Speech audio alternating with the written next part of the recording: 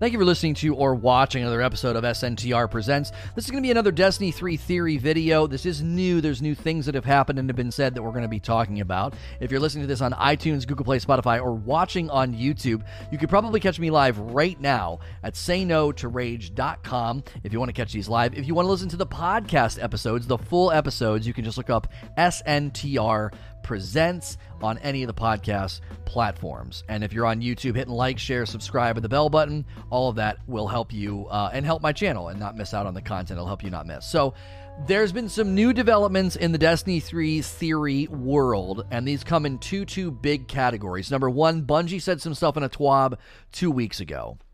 So a couple of weeks ago, they said something that included, a reference to the number of years that we're going to be in Destiny 2, and some people have concluded that means no Destiny 3.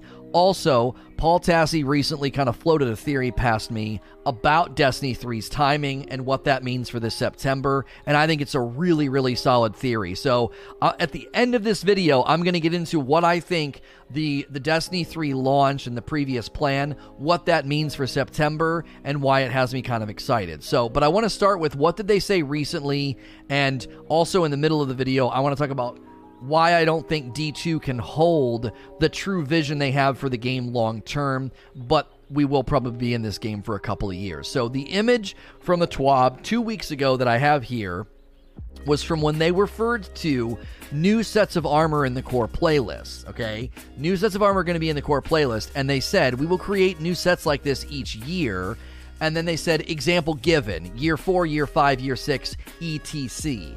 Now, first and foremost, they didn't need to say this. We need to be very, very clear here. That was not necessary. Luke Smith, I'm pretty sure, is the one who typed this portion of the blog. He did not need to say that. When you say, we will create new sets like this each year, you don't need to clarify what you mean by saying, e.g., example given, year 4, year 5, year 6, etc. It's completely unnecessary. The statement itself is totally clear that, every year you're going to do this. You don't need to number off the years, okay? People read this and immediately concluded we're never going to get a Destiny 3. We are never going to get a Destiny 3. We're going to be in Destiny 2 for forever, basically. I don't think that conclusion is necessarily on target or even really in relation to what this said. I also don't think that Luke Smith said this as just like a throwaway comment. I think this was very, very intentional. I personally have concluded from this blog post and from this statement from him that Destiny 3 is launching in 2023. Years 4, 5, and 6 will get us all the way to 2023, and I believe that's the launch year. I also believe and have theorized that Microsoft is helping Bungie build the next game and the next engine in the background. Now, some have theorized we're going to get a new engine in September. That seems unlikely to me unless whenever they broke from Activision and Microsoft was like tweeting about it and Phil Spencer was very excited. Phil Spencer said he was excited to work on one of his favorite franchises with one of his favorite independent developers. I don't know what he means by that. How is Microsoft and Phil Spencer going to be working on Destiny with Bungie? Those were very specific, phrasing choices that he made.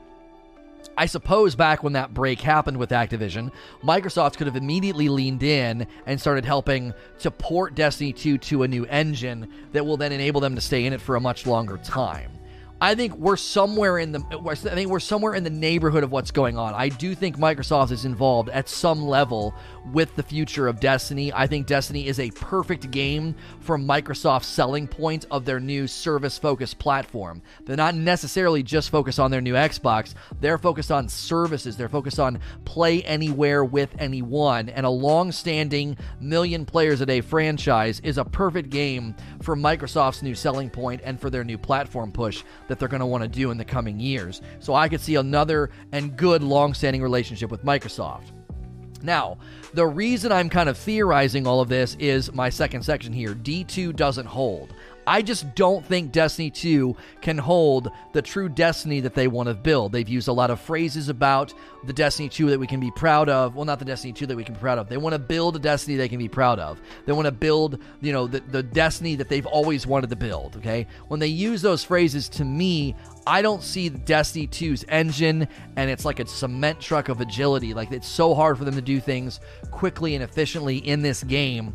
I don't see this game holding that version that they're talking about. Also, there was an interview in December where Deej said they have cool things they'd like to say about the sequel, Destiny 3, but they can't do that right now. He also could have been talking about, we have cool things to talk about the future of Destiny 2. It was a very generic answer, but it was with respect to Destiny 3. So he could have been saying, there's really cool things that we're going to talk about in the future about Destiny 3, but he also could have just been talking about Destiny 2. It was in response to, we're going to have to wait for clarification, answers, or details on Destiny 3. So there is some sort of an answer, we just don't know what it is just yet. The speculation about the new engine in September, I get where people are coming from. Like, how could they suddenly have enough room to start adding stuff? How could they suddenly have enough room to start putting more substantive content in, especially for numerous years to come? And lastly, when they leave behind stuff all this year, and then suddenly they say in year 4 stuff can stay in for an entire year, my eyebrows kind of go up. And that leads to the really important part of this video, the theory about what was the original plan and what does that mean for September. Thank you, Lep, for the resub.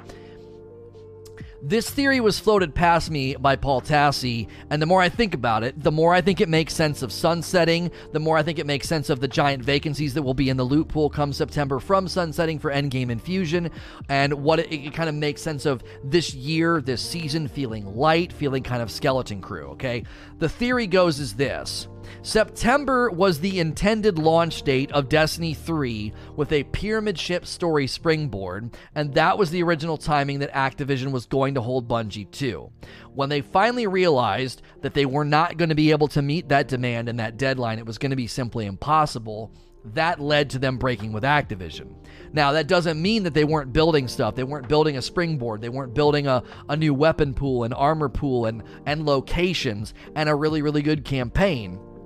All of those things were either being built, spec'd out, or being developed, actually getting into the post-production of it.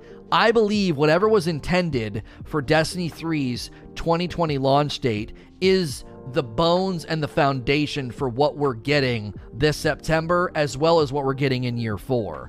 That is why I believe year 4 and this expansion in September will be significantly beefier than what we got in Shadowkeep. I believe the seasonal format will also likely be bolstered by this. If they were developing all that stuff for a springboard vanilla launch, there'll be more weapons and armor than we got in Shadowkeep as a way to fill in all these gaps. So I think when people get upset about sunsetting, when they get upset about gear retirement or any of these things, even our armor, I think September's going to land and it's going to feel like the Taken King, where there's just loot everywhere. All new loot, all new guns, all new armor, new locations, really good raid, really good story. There were some leaks on 4chan that have lost their credence because of the person that posted it seemed like a pretty nasty person and didn't seem like somebody that would have been working for Bungie. But as I read those leaks, they really sounded like, man, this might actually be right on the money, and they really lined up with what's been happening right now and what was likely going to be the timing of Destiny 3. An expansion in September that really gives a beefier year 4 could also potentially free them up to have more bandwidth to get year 5 to be pretty thick. So if right now this year has been thin, so they could really make sure that year 4 is really, really beefy, that means during year 4, they could be beefing up year 5 as well. They could be really making sure that it's a stout year 5, because again, the year 4, 5, and 6 from the TWAB is what I'm basing this off. We're at least going to be in years 4, 5, and 6 in Destiny 2. That would then enable them and set them up for year 6 to be their coast year. You let the live team take over, the DLC and the seasonal content feels more like Rise of Iron and Age of Triumph, sort of a downshift, sort of a coast, and then the live team takes over. Because right now, if they're gaining bandwidth and they're gaining substance, by making this year thinner, that means they could do the exact same thing during year 4. Year 4 has been beefed up, and then it just kind of starts to get delivered, and they can shift a lot of bandwidth to year 5, and then eventually shift away and have a coast year where they lean in with Microsoft and can, finish building the game, and then they launch Destiny 3 in 2023. They launched it in a very similar way that they launched Destiny 2 with a development partner. Vicarious Visions ported Destiny to PC and then was a great development partner for the life of Destiny 2. They could have a very similar setup with Microsoft, because if Microsoft is helping them put this new game in a new engine, which we think it's the engine that they're going to use for the new Halo, because they would have a very similar world feel. Halo and Destiny have similar feels to the shooting mechanics and the crisp, it needs to feel like Destiny, right? I think that's the most likely situation that's going to happen. Even if Destiny 3 never happens or Microsoft's not involved, I still think Destiny 3 was meant to land in this September, and that's going to lead to this September's expansion and subsequent year 4 being significantly better than this year and really, really feel like a true turning point for the franchise. We're going to transition to Q&A. If you're listening to this on iTunes, Google Play, Spotify, or watching on YouTube, you can always catch me live at saynotorage.com. As always, please like, share, and subscribe.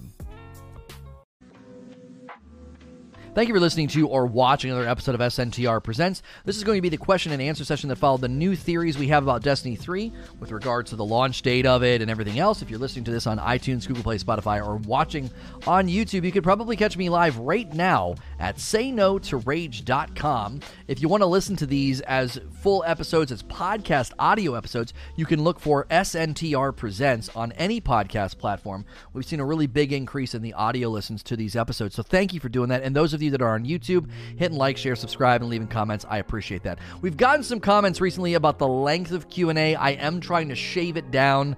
The sunsetting one went long. I thought that was a good idea. I wanted to really let people have it out and have a back and forth. I've obviously have my haters on the Bungie forums and YouTube comments claiming that I'm dismissive and rude and don't let people disagree with me. I think a 3-hour Q&A is proof that that's false. I think letting people come in here and disagree with me constantly. I had Drewski on the Rageous Roundtable.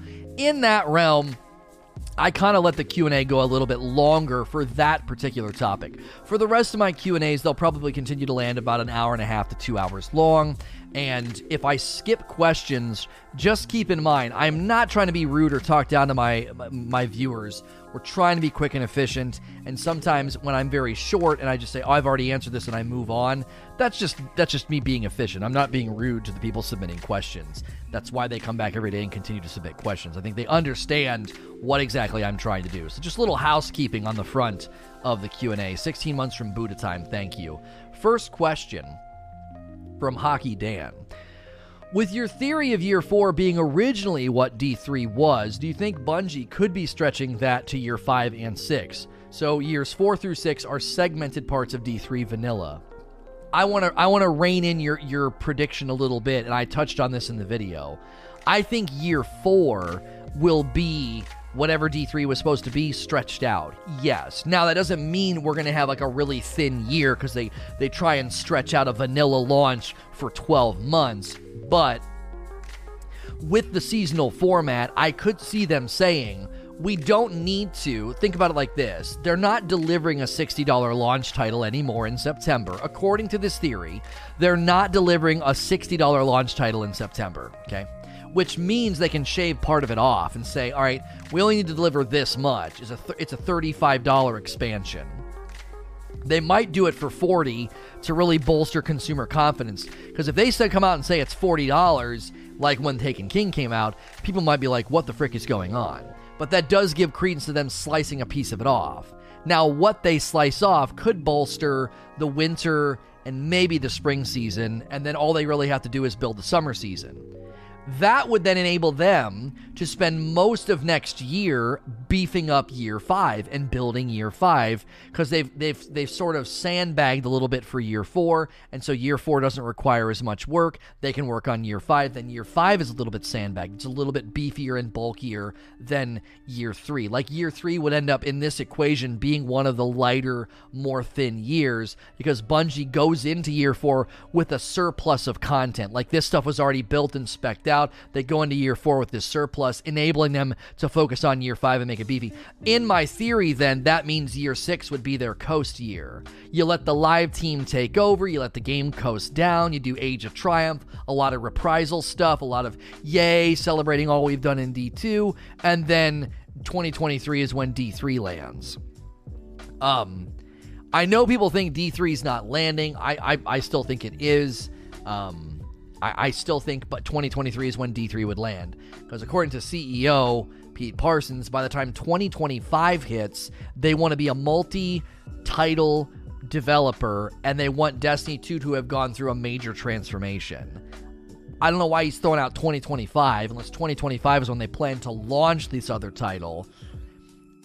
To me, it just feels like D3 is a given at this point, even though people are kind of, hinting that they know in the background that, like, that's not happening. Lep came in and kind of like coughed and was like, no, this is the last Destiny. I feel like any D3 plans would be locked up tight and wouldn't be slipping through the cracks at this point, just so that nobody can confirm it and say, oh no, I've got confirmation internally. Fricado with the next question. With the launch of the next-gen consoles, until which point do you think it's viable to support the current gen, and how will this transition affect the timeline for D3? Well, I'm going to take the first part of your question first. I think Bungie's goal with the new consoles is going to be to really, really push increased performance. Now, this could be where their relationship that we're speculating is happening with Microsoft. We've kind of speculated something's going on in the background. That could be one of the things that comes from that. A very good marketing push to put Destiny out on the forefront of both Microsoft's marketing as well as Bungie's, to say, you're going to get increased performance on the Series X. They might do similar things with the PS5, because they've updated the settings menu on console to mimic PC for, quote, future updates. To me, if they can market it well and spend, if holiday 2020, the consoles come out, and they spend the next 12 months trying to get people to switch over, that's when they would make that call. The hard thing is they would have to know almost ahead of time how many people are going to shift over. Like when they did Rise of Iron, they left behind the old consoles, and they said less than like 10% of the community was even on the old consoles at that point. So they were kind of like trusting that the final 10% would eventually trickle over anyway and buy the new consoles. And if they market the update performance that you're going to be getting on these new consoles with Destiny, then a lot of Destiny fans would come over and get the Series X and the PS5, and then you'd be in prime position to say, we don't have to support the old consoles anymore, because 90 to 95% of our community has shifted over, or they're already on PC anyway.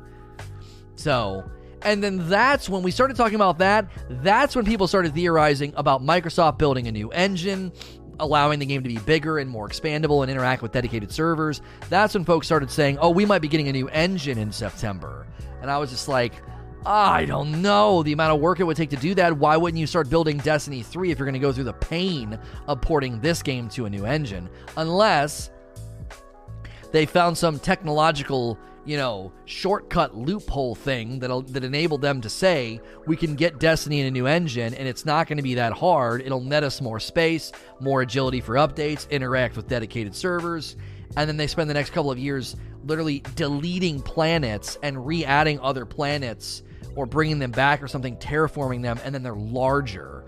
Again, porting this game to another engine seems like an absolute monumental task.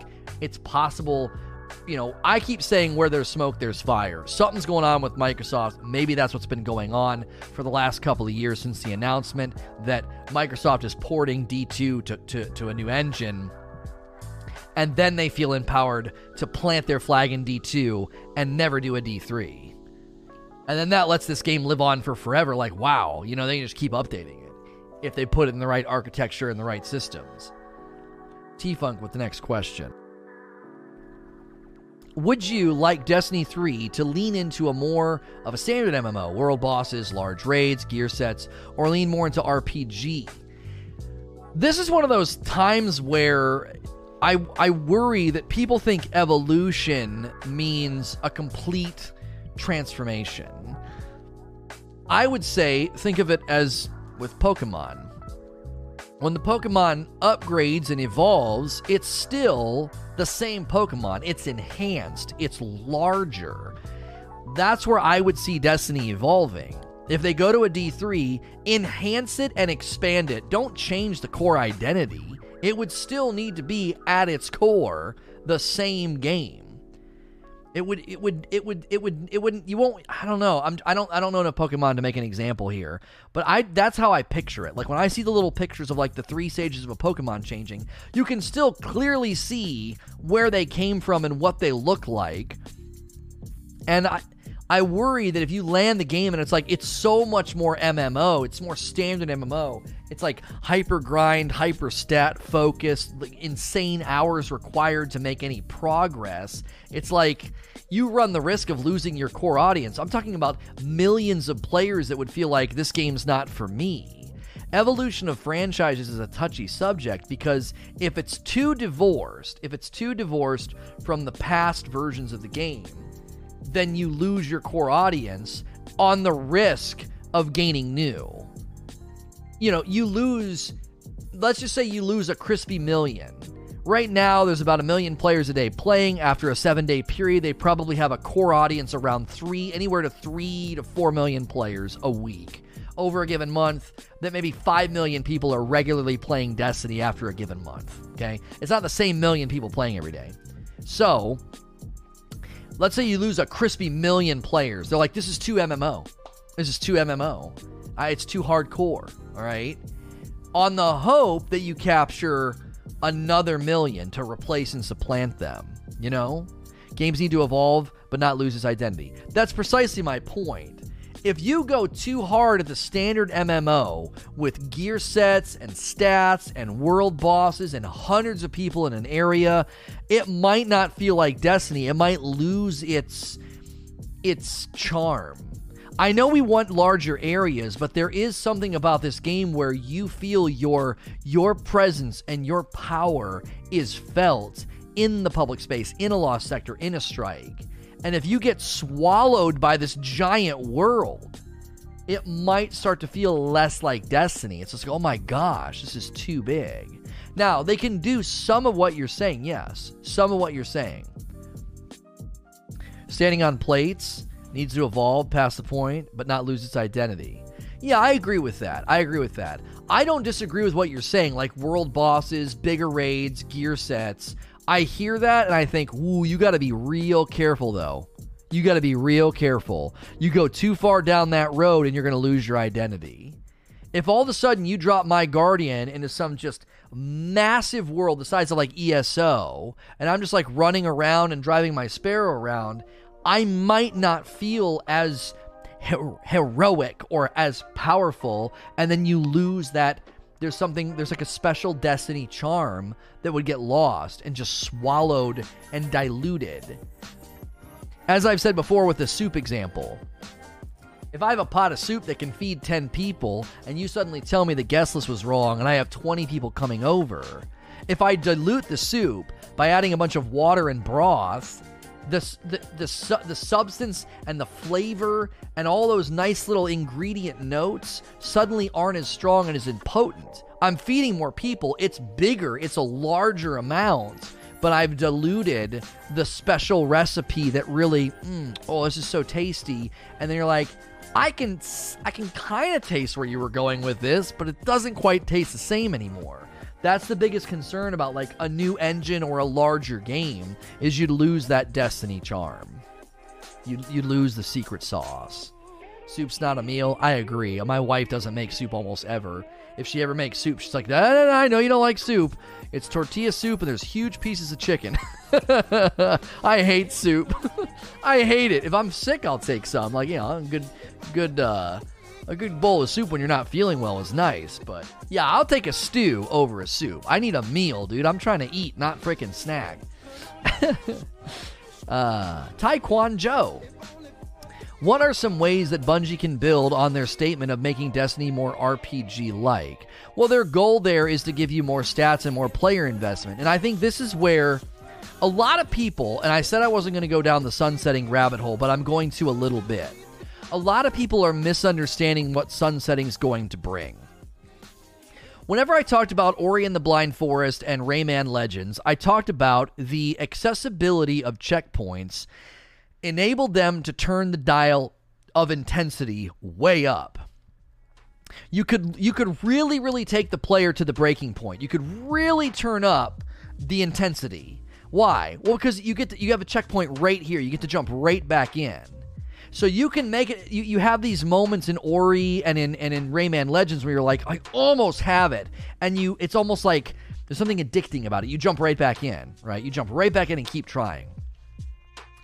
Sunsetting, I think, will enable them to create a lot of depth and diversity that presently isn't there. And what I mean is this.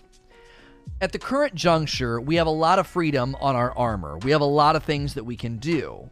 But the minute they start to put really powerful things in your armor, you enter a realm of power creep. And Powerful Friends on Hunters is the best example I can give. How do you unseat that? Well, just make more super powerful stuff. I'm sorry, what? That's power creep. It's not going to work. So you make other stuff that is almost equal to it or not better than it. So the problem that they outline on weapons is beginning to rear its head in the armor system. So they want to give us more RPG, more build crafting, more diversity, more depth, like your build's vastly different than mine. They can't do that in a bland, safe, samey, we can't have power creep world. But sunsetting all of a sudden opens up this upper echelon area of fun, power, spice, where you're doing something with Powerful Friends, but eventually it's not viable in the end game. And so you try something else out. You try a new build. It's similar. It's similar to what I was saying with like Rayman Legends and Ori. They can go more intense and more powerful because it's kept in check. So then you have more build diversity, more depth, and year to year, your loadouts completely change. People are always like, we need new subclasses. We need new classes. I'm sick of Titan, Warlock, and Hunter. This is how you get a sense of new every year, every 9 months when you're kind of rotating in different builds. I play with my Hunter right now in a way that I've never played before. I was literally running a Nightfall today on my Titan, and I felt the difference. I was like, man, that Wormhusk build is so strong and so fun. Do I want to play 9-second cooldown dodge Wormhusk Hunter for 3 years? No, I'd like to shake it up. Remember Shards of Galanor? Remember my Shards of Galanor build? That build has essentially been sunset through nerfs. I don't run a Shards of Galanor, really fun, Way of 1,000 Cuts build anymore. I don't do it. In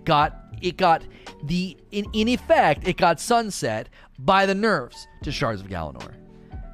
Right?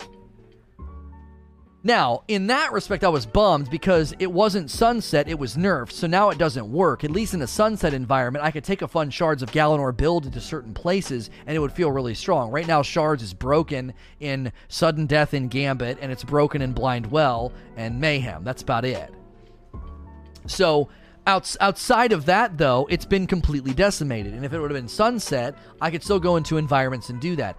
That's how you give us a more sense of RPG an RPG build. So the answer to your question is, how do they give us a more RPG-like feel? That's exactly how they do it. Through armor build crafting, mods, and build diversity. And the only way you keep a perpetual sort of moving, ever-changing, spice it up, change it up, RPG sense is honestly through sunsetting. I'm not going down the rabbit hole of sunsetting and debating with people that don't like it. I'm simply showing you one of the reasons why they have to do that.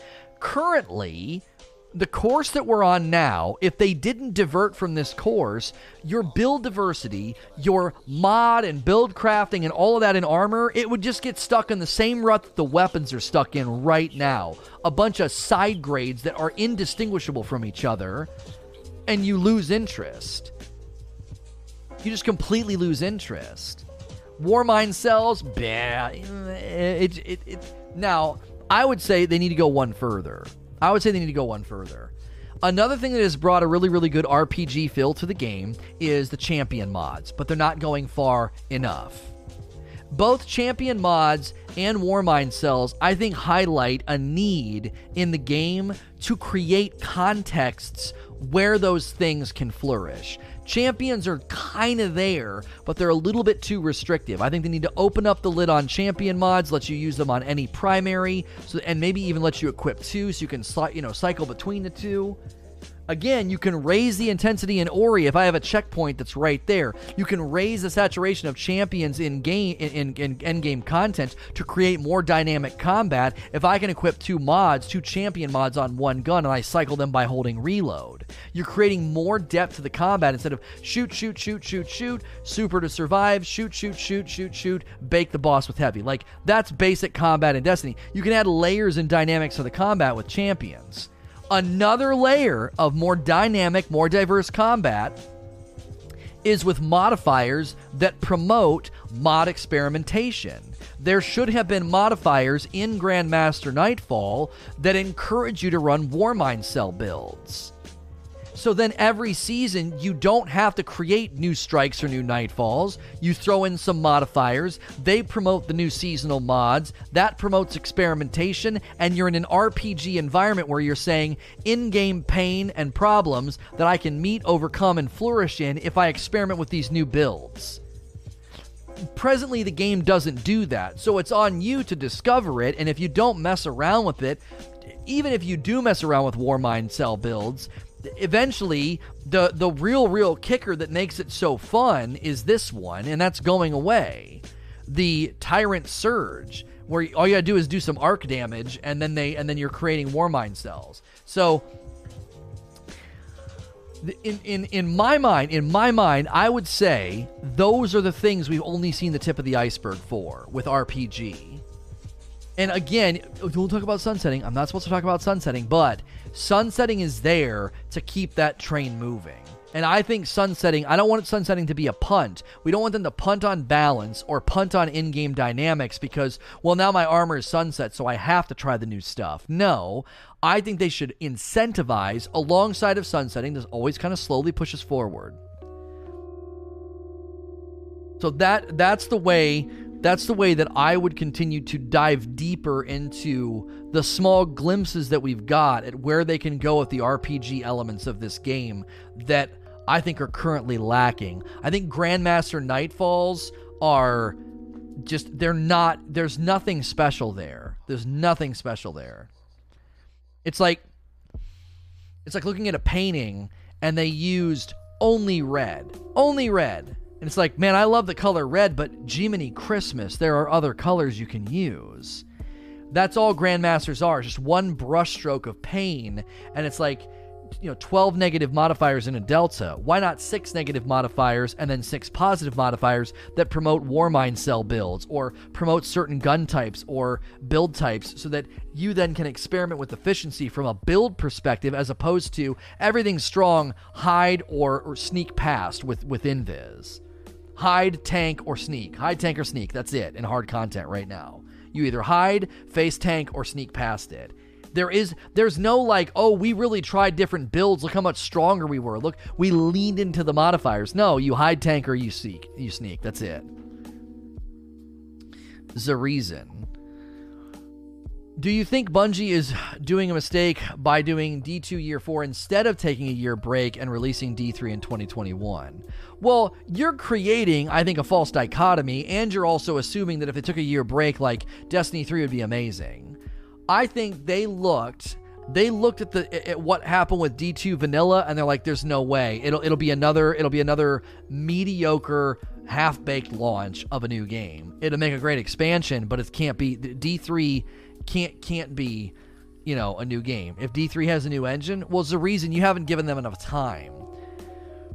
You think taking a 1-year break is enough to build a whole Destiny in another engine? And like building good games is 5 years or more sometimes. 3 to 5. You can give them a spectrum there, but 3 is the super low end. So I don't even think this is an option. This is just a woulda, shoulda, coulda hypothetical that's never going to happen, and they're not doing it, so there's literally no reason to discuss this. Like, these are those hypothetical. Do you think Bungie 2 years ago should have done this instead? It's like there's no reason to discuss that. They didn't do it, and I don't honestly think it would have gone over well anyway. Like, we don't want to have any droughts, and then they're like, yeah, we're going to take a year off to build the next game. You know what I mean? Is there actually a chili debate happening in chat about what chili is superior? What a world. I love that you guys are debating food that harshly. Well, not harshly. You guys seem like you're being respectful, but like you're very passionate about your chili. Oh, because we said soup and stew and you guys went down the chili route. Okay. With the pyramids here already, do you have any worries if this is being it and Bungie maybe selling the IP like they did with Halo? Absolutely not. No. I left this out of my video because I didn't want to repeat too much from my previous Destiny 3 videos, but it's so hard for me to believe they would go through the pain of buying out of the contract, acquiring the IP for themselves, very costly, very risky, to be like, yeah, we're going to live in Destiny 2 for forever. Why go through all of that? Like, just so you could have a couple of good years out of the 10? You know what I mean? Oh, we had 3 really good years at the end, and that's really what we wanted to do. I don't know. And so I think they've gone through too much pain and risk to do what you're postulating here, or you're theorizing. Like, oh, they're going to sell the IP. I don't think so. Dark skills. Do you think weapons with 3 perks instead of 2 could be a decent baseline for aspirational loot? We have to remember, the minute you add another perk, you have now increased the mathematical improbability of you getting the role that you want. Right? So, you got to be careful. Right now, if there was a better version of the Dire dropping in the raid that had another perk here next to Swash, it's now way harder for me to get the role that I want. So how are you going to soften the increase in RNG? RNG at that point would have a lot more frustration potential. How do you soften that blow? Now, we've talked about this a lot recently. There's 2 dials they can turn. Intentionality, which is you target farming something, having the ability to really set your sights on something. That gives you have that sense of intention. And then there's the dial of generosity.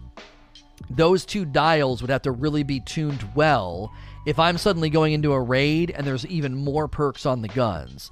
Now, that's exciting because it makes the gun stand out a little bit more, maybe makes the gun even a little bit stronger than a garden variety legendary. But you got to be careful. Now, the reason I think they could do what you're saying is if you look at the recent raid loot in Garden, they limited the number of possible perks in positions 3 and 4. So you got sights, then you got mag. Positions 3 and 4 down here, where Overflow and Swashbuckler are. If this is a raid gun, there's only 4 possible perks in each of those lanes as opposed to like 6. So if they added another perk, they'd have to really be careful with how many were in that lane, and then they'd also have to consider, even if there's only like 3 or 4 on that extra lane of perks, there's only 3 possible that can land on it, you would still have to be very cognizant of like how long, conceivably, right? How long could it take somebody to get the absolute best role that they're looking for? Sunsetting's looming on the horizon, and if it takes them 2 to 3 months to finally get the right role because you've added more perks, making it more unlikely to get the role that they want, then you have now made it less likely for them to chase the absolute best role. That leads to fatigue and a feeling of futility, and that's just not good for a loot pursuit game. You got to be very, very careful with adding variables to potential gun rolls. Serial Kira. Do you think D3 will launch free-to-play or go back to full paid game? Well, it's still a full paid game because you have to pay for DLCs. So when folks see free-to-play and they think the future of the game is free-to-play, you're misunderstanding where we are right now. We're free-to-play, but it's still, every expansion still costs money, which means a brand new launch would cost money. It's not a traditional free-to-play game. It's a free entry point with a ton of stuff.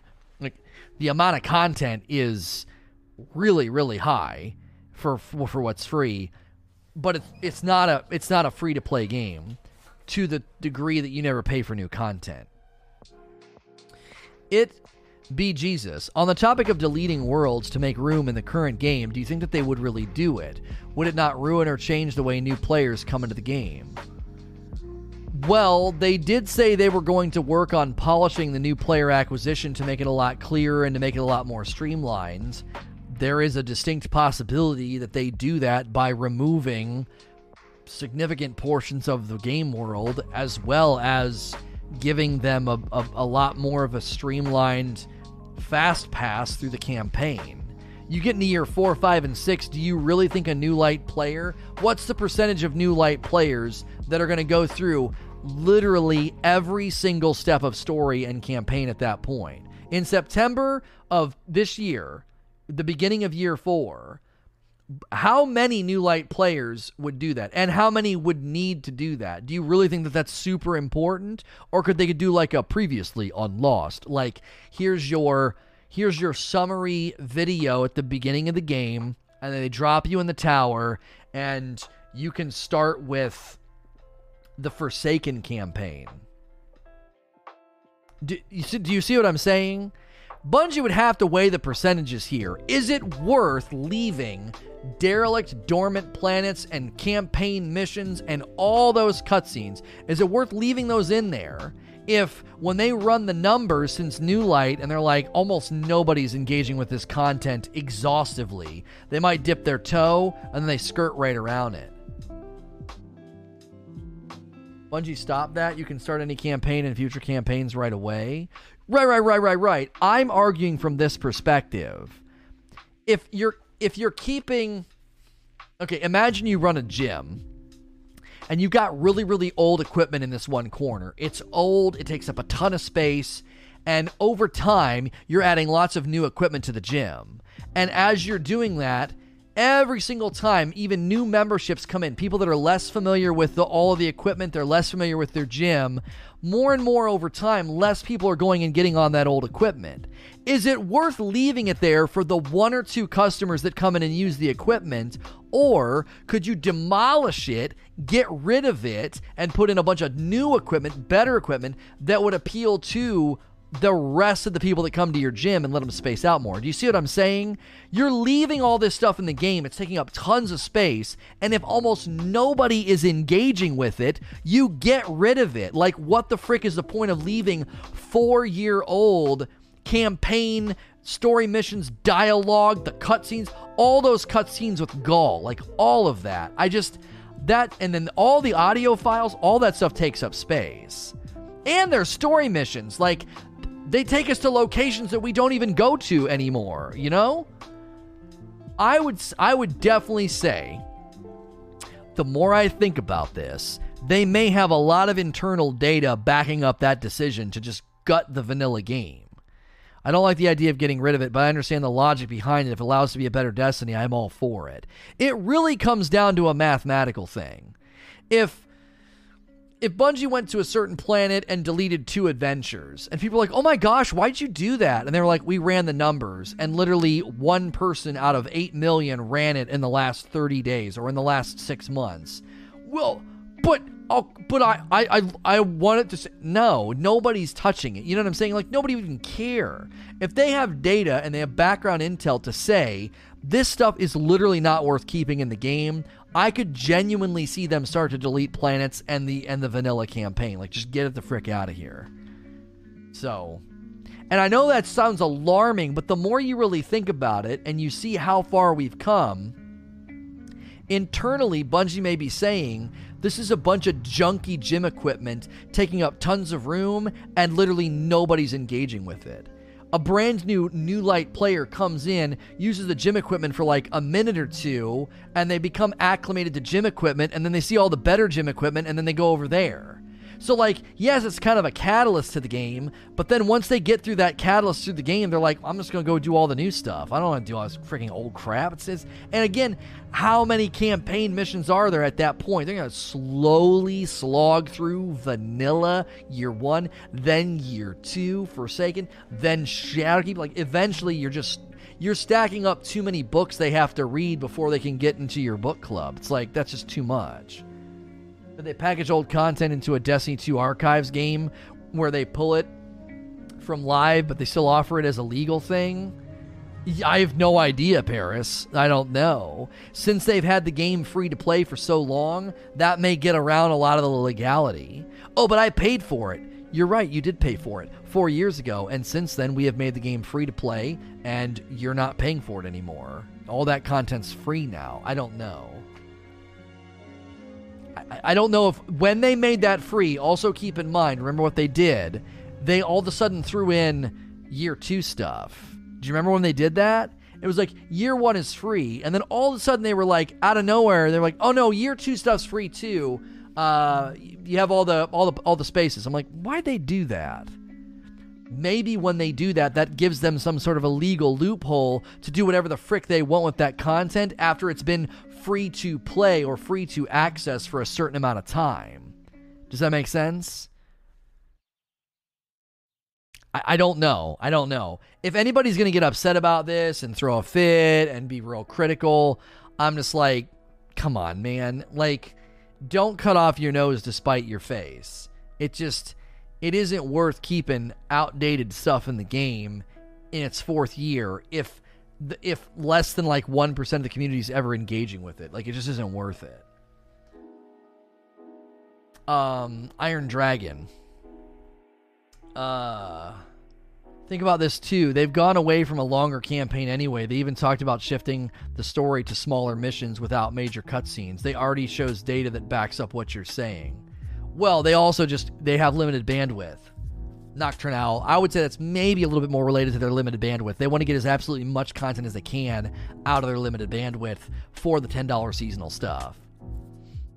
Iron Dragon. I gotta move on. We got a lot of questions. Why do you think Destiny 3 will be a thing? What do you think Bungie would add with it? Personally, I don't think that they can expand much with an entirely new game. I just recently, a few questions ago, explained why I really, really think D3 is still going to be a thing in light of all the pain they went through to get out of the contract with Activision. Do you feel Destiny has established its identity yet for a D3? Every fall feels like a reset. I mean, this is a big, broad, generic yes or no question. Do I feel they've established their identity yet for a D3? Number one, I don't really know what you're driving at. And number two, I definitely think games that have been out this long have a firm enough identity to do another game. Like, if that's how I'm understanding your question. Gangs. Now that we're finally facing the darkness, do you think D3 will have new enemies? Or will this fight with the darkness and Savathûn get dragged out until D3? Generally, I don't really have theories about what we're going to fight and when we're going to fight it and how they decide to do the enemy types.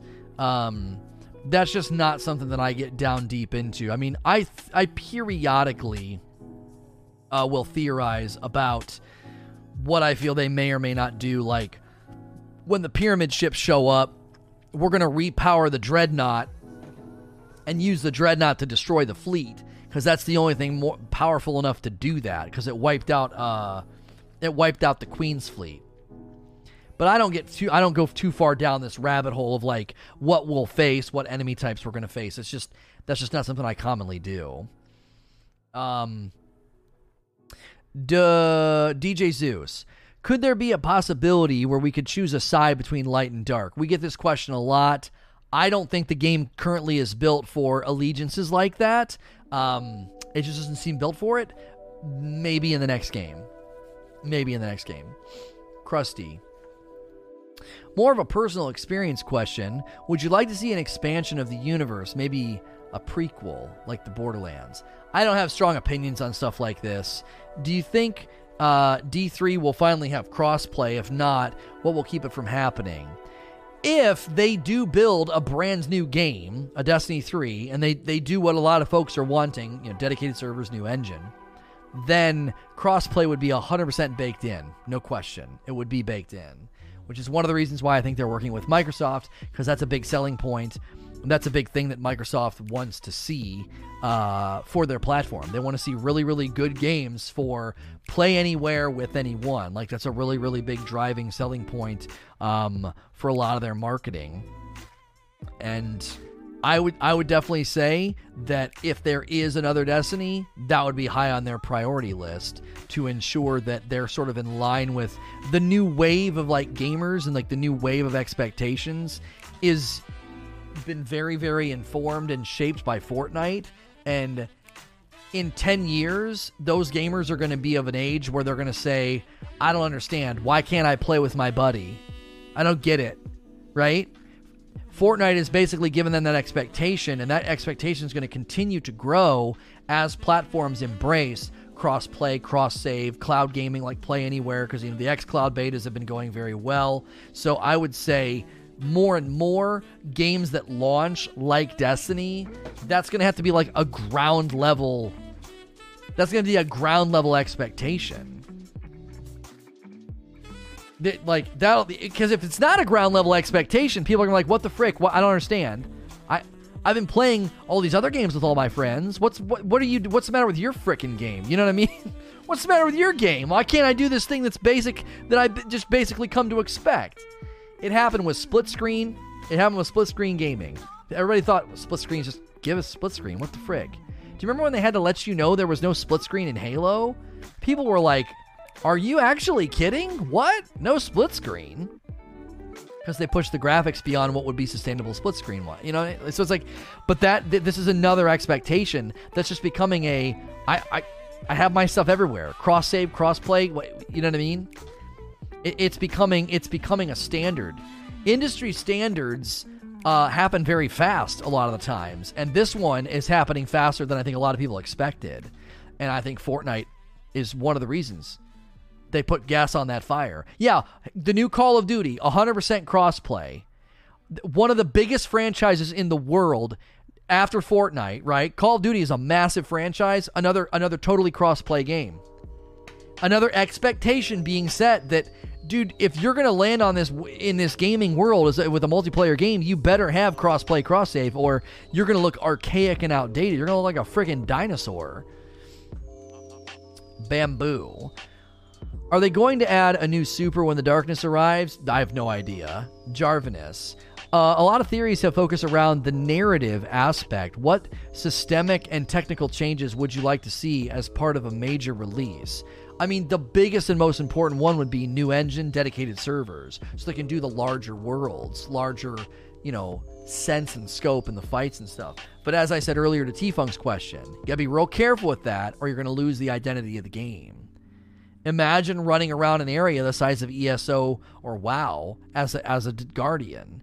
You might start to feel sort of small and less consequential. Your presence would have a weakened potency, and then some of that charm might go away. But I still think larger areas, even if they don't do massive areas, dedicated servers would still be a huge win for Crucible, for just general latency everywhere, for server-side changes and updates. So, Oog with the next question. Reminds me of Doctor Who. Was it the Ood? Or I forget their name. Anyway, do the talk about Year 6 and the recent TWAB about sunsetting confirm no D3 for at least a couple of years? I mean, that we've already addressed that in the talk. Year 4, 5, and 6, it was Ood, right? OOD? Yeah. A lot of people have come to the conclusion that, 4, 5, and 6 means no D3. I look at it another way, that Luke Smith said that to give us the window of how long D2 will last. He did not need to put that in the TWAB. Year 4, 5, and 6 as an example given after stating we're going to do this every year.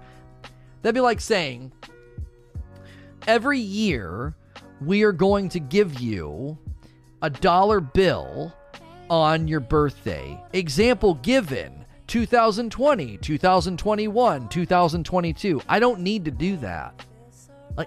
You know what I'm saying? Every year, I'm going to give you a dollar bill on your birthday. Example given. What, why? Why are you giving me an example? You just said you're going to do it every year. I understand that next year is 2021 and 2022. So when they say, we're going to do this every year, example given, year 4, year 5, year 6, it's honestly a redundancy in the writing, which Luke Smith's pretty smart. Redundancies don't just happen like that because, like, oh, yeah, I thought they'd need to know what I meant. No, I think it was very intentional. And then the ETC is kind of like a wink, almost like an ETC. Yeah, ETC. We're doing more than the year 6. Like that's how I read it. Remorse 91. With the impending Dorito ships, do you still think that we will see Savathun in September or near the future? Man, a lot of folks are wondering about this, and so am I. You know? Hate to get political, but who is Lono? I am Lono. Say No to Rage is just the name of the channel. I go by Lono. Yeah, what's going on with Savathun and the Dreadnought? They might have tucked that away. You know, this could be another one of those scenarios where, like, the moon came in and kind of kicked something down the road, right? I kicked the can down the road, and now Savathun and the Dreadnought got delayed. The Pyramid ships could literally lead to a Dreadnought DLC in 2021.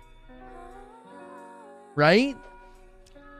It could. The Pyramid ships could show up, and we spend the next year doing battle with them, and then maybe we do finally conclude we got to get the Dreadnought powered up to wipe this fleet out.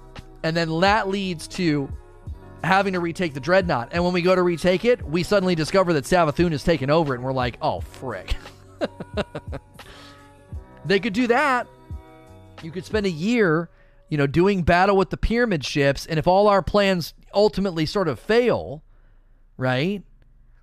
More importantly, why is Lono? That's right. I'll do you one better. Why is Gamora? I'll do it. I'll fry him. I can take it. No, you can't. That's some of the best sequence of writing and comedy. Oh my gosh. But yeah, I think Savathun and the Dreadnought could be kicked to 2021. Here's the other real question. That timeline I just gave you could be sooner than we think. The summer could be the Pyramid ships, and we conclude at the end of the summer that we need the Dreadnought, and then you get a Dreadnought Savathun in September. Right? The Pyramid ships show up, and we're like, oh, what the actual frick? How are we going to defeat these things? And then somebody's going to be like, there's only one weapon that we know of that can wipe out an entire fleet. We've seen it happen before. We need to repower the Dreadnought. That leads to a September Dreadnought with Savathun. That timeline could happen a lot sooner. Listen, I'm not saying that's how we're going to handle the Pyramid ships. I just really, really feel like eventually we end up on the Dreadnought for some reason, and that's a pretty good reason to me. So, Largo. Do you think Savathun will be addressed? We just talked about that. Sharky646 with a $15 tip. Man, you don't have to do that. Hey, Lono, you've been one of my favorite content creators for a long time. Worked and online schooling is make me lurk more than chat, but I wanted to show you my support because you deserve it. Are we really calling them Dorito chips? Get it? Dorito chips? Dorito chips? Anyway, thanks for the 15 spot. That's very generous. A couple of subs that I missed during Q&A. Romanian Czar with 11 months, almost a whole year. 13 months from Glue Rock. And then Sharky646, who just did the tip, also a 16-month resub. Glad to be a supporter. I really, really appreciate that. So, I wanted to make a chip and salsa joke, and I can't do it. I just want you guys to know, as a dad and a connoisseur of dad jokes, I was attempting, while reading those tip messages, I was attempting to come up with a chips and salsa joke. So I wanted to make a really good dad joke, and I failed. So I do apologize to all the dads out there. I let you down, and so I'm disappointed in myself. Hawkeye with an F says, what do you think about after the Almighty scenario plays out, we have to move to a new solar system? I don't know, bro. That seems a bit outlandish. I don't see them doing that. Maybe in the next game Hockey Dan. How do you think Bungie will tackle other unfinished storylines with Destiny's Apex Predator on its way? Well, like all good storytellers, they're okay with leaving things, not tidied up. Not every good story ever written has like 18 endings the way that, the end of The Lord of the Rings has, so you get to find out what happened to literally every single character. I love Lord of the Rings, by the way, but like the end of, Return of the King, there's like four or five endings to that movie. So you have zero doubts about what happened to like literally every character you've met along the way. Not every story has to have that type of an ending, so they don't necessarily need to tidy up every single thing. I mean, the Stranger's just been gone and disappeared, and we have no idea if she'll ever come back.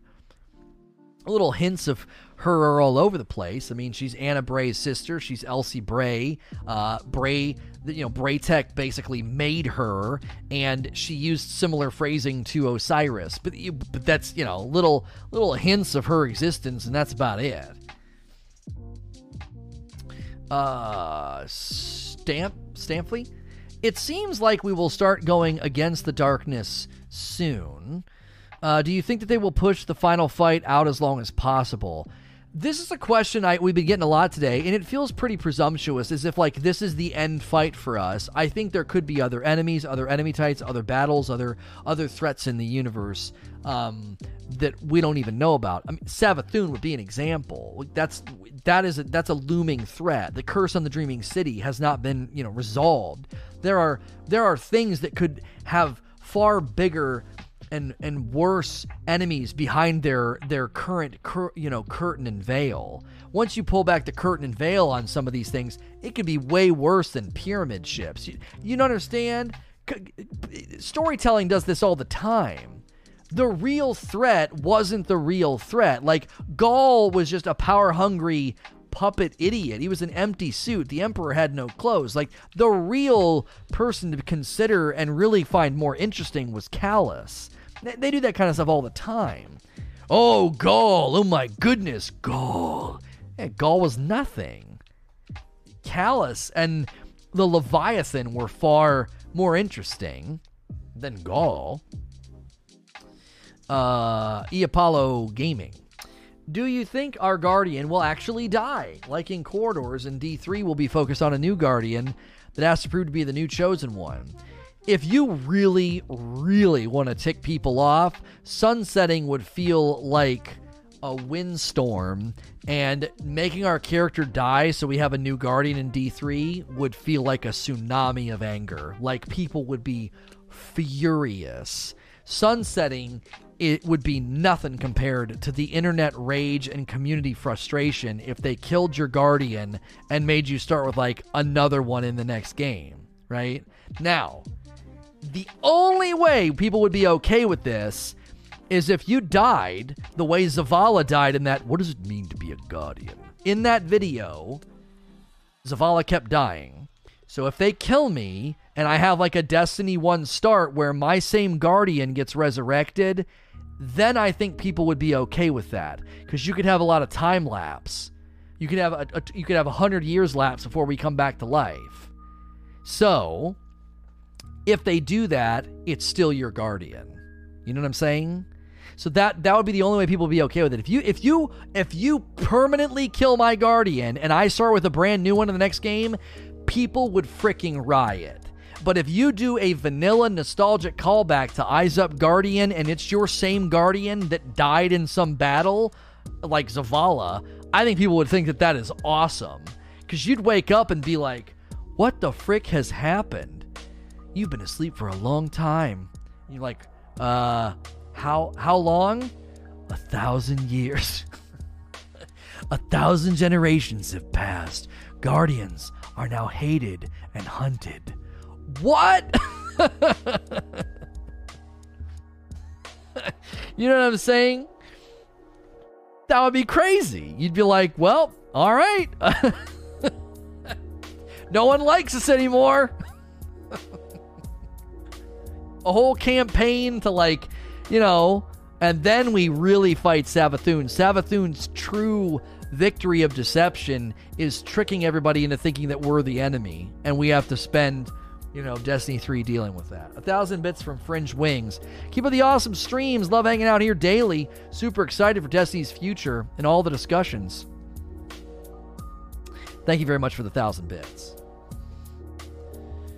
And that could literally be the time traveling that the Stranger does.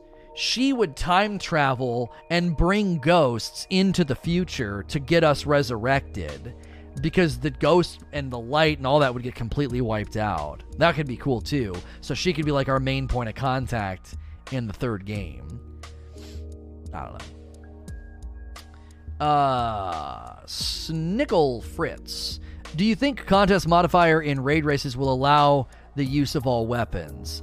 That remains to be seen, but contest modifier in a raid is likely going to enforce a delta, which will sunset anything that is Shadowkeep and back. So year 1 and 2 and Shadowkeep. All's getting left, except for Last Wish and Garden weapons. So, a ghost can't exist without the Traveler's Light. Yeah, wouldn't that be interesting? How are you alive? The Traveler's Light's been snuffed out. How do you even have a ghost right now? And she'd say, I don't have time to explain. And you'd be like, that's a pretty big mystery. What do you mean you don't have time to explain? I'm writing Destiny 3, guys. This is me admitting it. Anyway, McCheshire. Do you have any concerns with how soon the darkness is upon us? With Destiny 2 set, last number of years, and the third game yet to come, I assume the pyramids would be the crescendo to this story. Yeah, we've already dealt with a couple versions of this question. That doesn't mean they're the only thing, they're the only villain, they're the only threat to the universe. Savathûn being a good example. If D3 is not confirmed to be on a new engine, whatever engine it is, will it be DOA? Or would it be better to confirm dedicated servers first? I don't know. This is one of those. This is like a woulda, shoulda, coulda. If they don't do this, like, what's going to happen? Will it be DOA? Like, I don't know. I feel like this is a perfectly written question for questions that I can't really answer.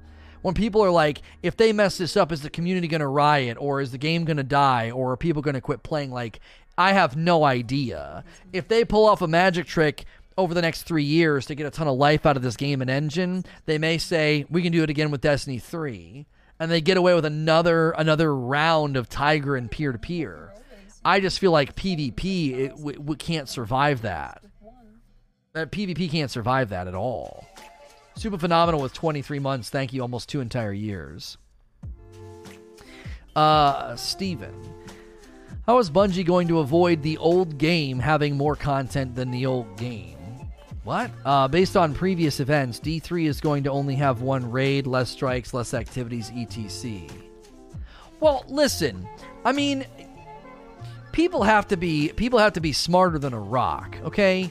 If they launch a brand new Destiny in 2023, you have to be smarter than a rock. Like, obviously, you can't look at a game they added to for 5 or 6 years and be like, I can't believe Destiny 3 has less content than 6 years of content. Like, if you know what I'm saying? I'm not saying that you're stupid. I'm saying you're saying, how do they avoid this criticism? I don't know. Expect people to not be literally brain dead? Like, that's so dumb. How could you possibly do that? How could you look at any game and be like, well, you added content to it for 6 years. Why doesn't the brand new game for only $60 have as much content as 6 years of expansions and seasons and DLCs? Like, to a certain extent, there are people that are so stupid, their opinion doesn't matter. I'm sorry, I'm gonna say it. There are people that are just too dumb to grapple with basic reasoning skills. Their opinion doesn't matter. I can't believe this. This game's not as big as a 6-year expanded upon game that costs hundreds of dollars. No, it's not. And you're literally so dumb that we don't really care what you think. Like, you're just too dumb to get it. It's like, you got the $60 vanilla release, you got Forsaken for $40, you got Shadowkeep for $35, and then how many more Septembers, right? I'm running out of fingers, right? I'm running out of fingers. Eventually, you just have to be like, listen, you can't you can't shop here anymore. You know? It's just people mute themselves. They really do. Like, people get so bent on such like silly, unrealistic expectations. It's just like you can't even make that argumentation. So if anybody, you're like, how do they avoid that criticism? They don't have to avoid that criticism. It's a stupid bankrupt criticism. It's just totally bankrupt. Listen, D2 Vanilla. Okay, let's go back to D2 Vanilla. D2 Vanilla was insanely disappointing. If D2 Vanilla would have launched without double primary and random rolls, okay, you wouldn't have been able to criticize and be like, well, there's not as much content as a 3-year version of D1. It only has one raid. I'm sorry, what? It only has this or that or blah, blah, blah. That would not have been a valid criticism. If I could go back in time and like flip a switch to maintain some of the base quality expectations we had, get rid of double primary, make sure random rolls is in there, D2 was actually pretty sizable, but you couldn't like criticize and be like, I can't believe there's only one raid. That's just, again, some people are so dumb their opinion doesn't matter. That's just a dumb opinion. Yes, opinions can be dumb. Like, that's not me being arrogant. That's just literally, that's not, right? That's not worth engaging with. It just isn't.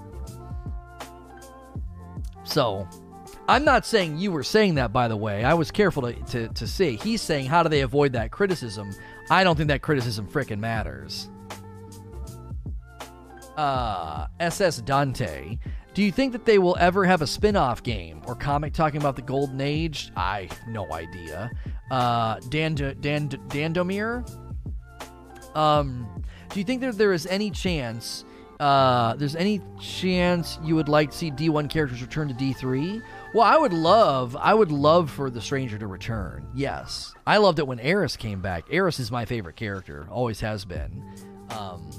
She's great.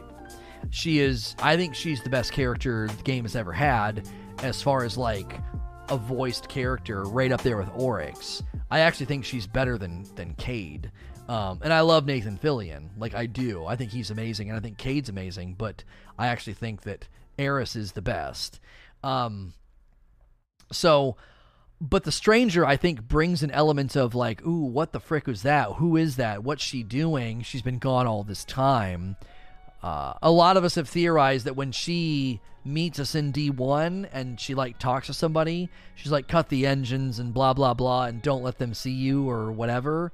A lot of us have said that's her talking to us in the future. And she's in like she can like time travel. I don't know. I think it'd be cool to bring her back in some way eventually. The Leho. Do you think Bungie should allocate more resources or bandwidth to cutscenes and voice acting to really make the upcoming story deliver, or do you think other content may be a higher priority? Ordinarily, these are the kind of questions I don't like, because it's like super generic, and it's like, do you think they should or shouldn't do this, or do you think they will? But I'm going to let it stand for a couple of reasons. I do think expansions come with different expectations than seasonal content.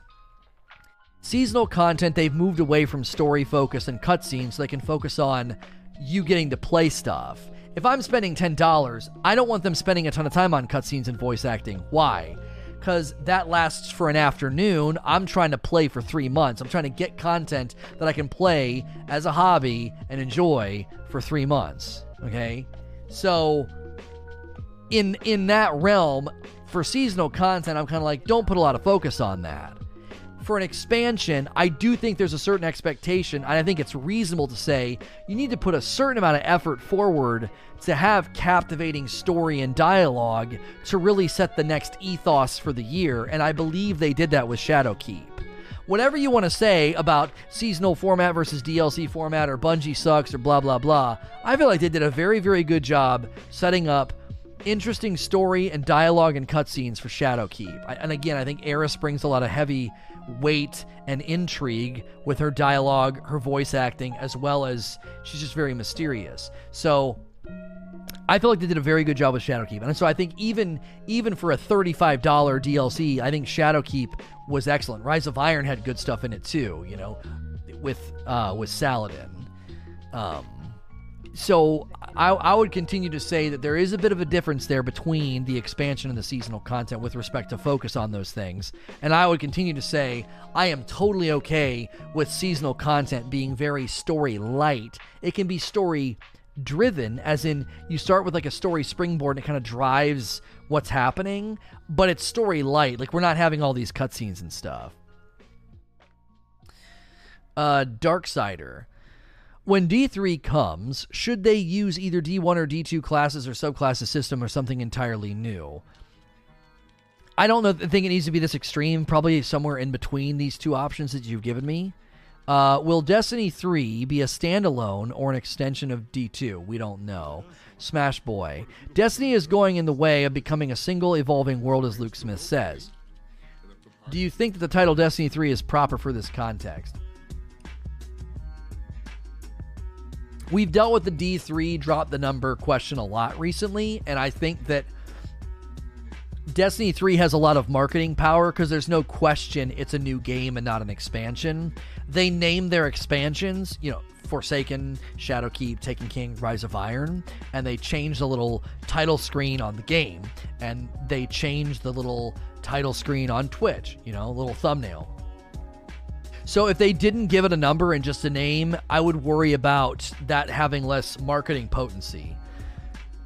As you know what I'm saying? Way less marketing potency. Destiny 3, there's no question what it is. A lot of us have said this. If there is a Destiny 3, they could drop the 3 with the first season or the first big expansion. Right? That Me versus Morrissey just put it in chat. They drop it as D3, then they drop the number on subsequent expansions. Exactly right. You launch with D3, so the marketing is clear. It's a brand new game. Once you get into the game, after that, you can just keep evolving and drop the number. You know? Wasn't Destiny 2 forced by Activision? Didn't they want to just keep going with Destiny? I don't know if that's ever been clearly leaked or seen. I don't know if I've ever seen that said. Jeffrey, with the possible Europa coming up and the effect of the Deepstone Crypt, do you think it's possible to have one mind copied to multiple exos? This is not a question that I have any sense of answering. You're basing it off of leaks anyway, that I think have been somewhat debunked. Do you believe turning pinnacles into exotics might alleviate some of the problems presented to them by them being legendaries? Well, not really anymore. A lot of the pinnacles have been nerfed, so, and I don't think they need to do that, no. Marine, with assuming that Paul is right, that Bungie introduces, can Bungie introduce a new engine into D2 when next gen hits marketing and the majority saturation, or will we just have to wait until D3? We dealt with this question at least in the video. I'll give you a brief answer because I don't know if we touched on this in Q&A. I think porting D2 to a new engine is so much work. If they were going to do that, you would just build the new game instead and let this one drift home. You know what I'm saying? Like, the amount of work it takes to bring all these assets over to a new engine just seems almost insurmountable. And by the time you're done with that, wouldn't you say, man, why wouldn't we just, like,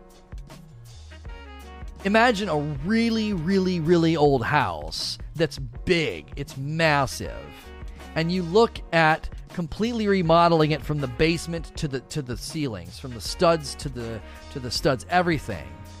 Some people would look at that and be like, it's going to cost you more than just building a brand new home of the exact same size. And then it would all be more modern. Everything would be modern. Insulation, framing, electrical work, internet wiring, all of that would be easier to do that. So that you have to picture that in your mind. From the basement, every nook and cranny of the basement, every floor of the house has to be completely remodeled. The windows, the glass, all of it, the light switches. Bringing Destiny 2 over into a new engine is just, it's just a port over. That's just build forehead meme. It's not just a port over. No, that's not how it works. There isn't some engine porting too where you just like click a couple buttons. They have to rebuild the whole game. You're basically building a new game when you do that. Like, I'm not a developer, but every article I've written about this, man, you don't, there's no copy paste button. I'm telling you, I feel that the undertaking of putting this game in a new engine, that's, of all the theories we've come up with, I feel like that is the most unlikely.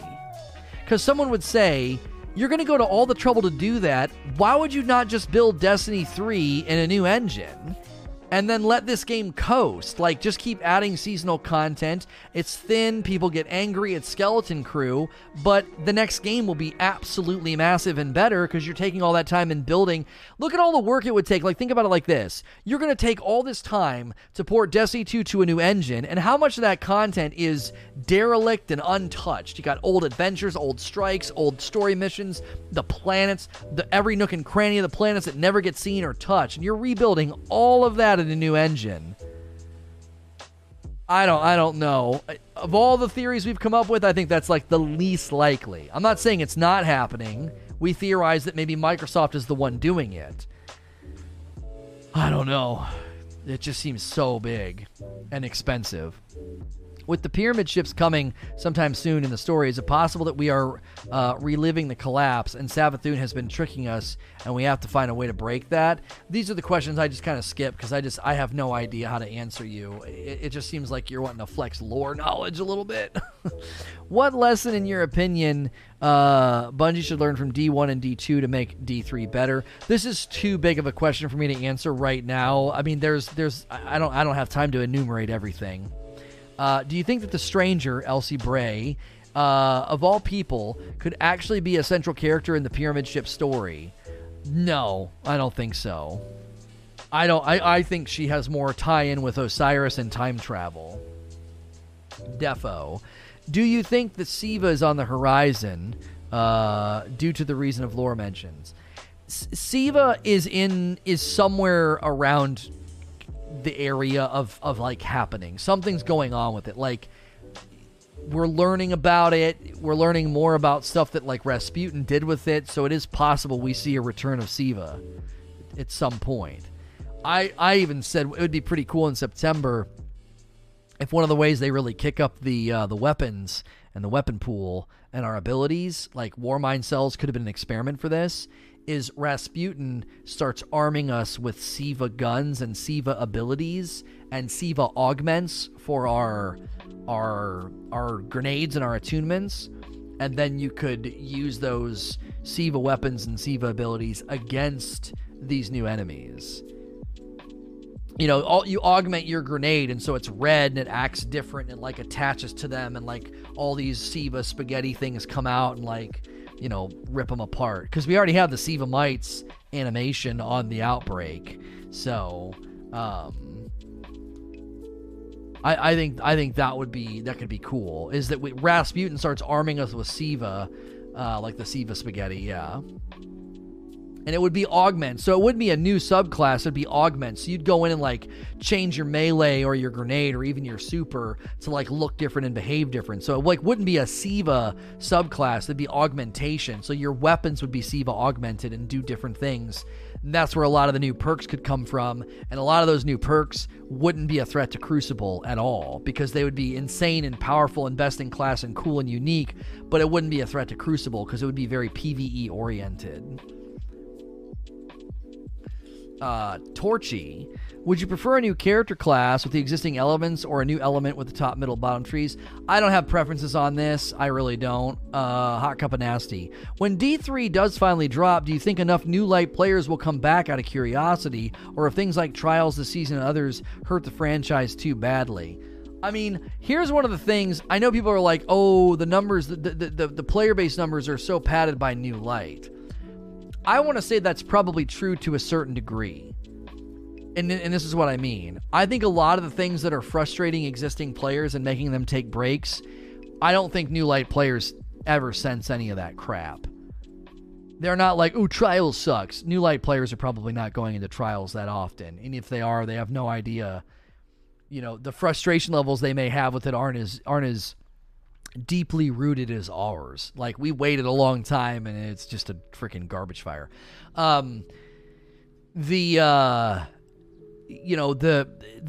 how thin and how sort of vacant this season feels. They're less attuned to that, right? They're less attuned to that. So I don't think we've maintained healthy player base numbers solely because of new light players, but I do think new light players are like, this is fun. I like this game. Like, I'm doing looties and shooties. They're not noticing that, like, the public tower event blows chunks, and it's just a repeat of mistakes from Escalation Protocol, Blindwell, Archon's Forge, Court of Oryx, anything that was public space, no matchmaking that we've hated. They don't know that.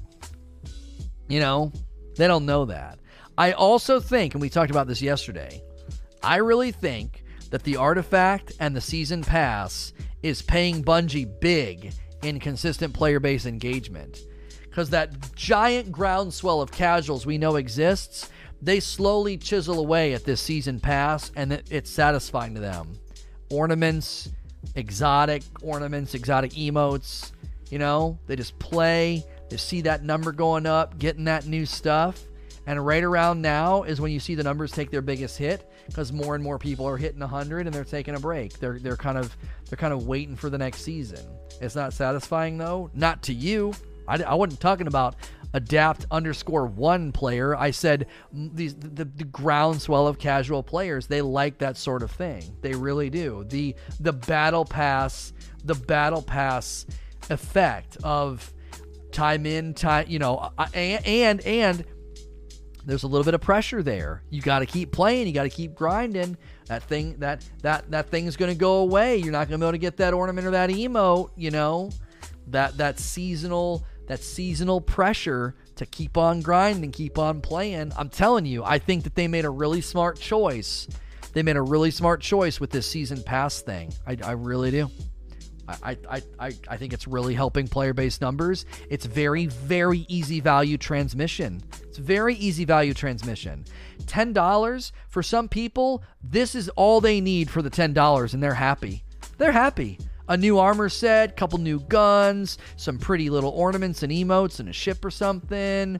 Gives them a reason to log in, do the pew-pews. And they're good, man. They're totally good for that 10 spot. That's satisfying to them. And you're like, the frick? That's not satisfying to me. Well, I'm right there with you, friend. Me either. I need way more than this. I do. I need way more than this, but this is a big, big value transmission to casuals for $10. I don't know when the Ariana's Vow stuff will get a retreatment, Lucifer. It's a good question. Dante Masaru with the brand new Prime sub. Enjoy the dope badge, emotes, and ad-free viewing. The homie Smack, so many months with 39-month resub. Welcome back, Smack. You the homie. Parasito. Wow, Paris. So late in the Q&A. Ooh. I'm a little excited to read this. If the new engine is in development, people will already be working on it, hopefully at a higher efficiency. Could this provide giant batches of content on a more regular basis, and would the naysayers be kept at bay? Well, this is exactly why we want a new engine. This is exactly why we want dedicated servers. So people will be there. You'd have to be insane to get into an environment with like deadies and a better engine and like big chunks of content are landing. No one could be like, oh, it was so much better in Destiny 2. Like, no one could look back and say that. This is precisely the reason why we want deadies in a new engine. So they can just absolutely just deliver better updates, better agility, background changes, none of that stuff that you can do. Can't do any of that right now. A brand new tier 2 sub for In the Name of Harmon. Thank you so much for that brand new sub. Enjoy I think it's Lono Cheer is the extra emote you get. Doge coming in with the 3 gifted subs. Thank you for doing that.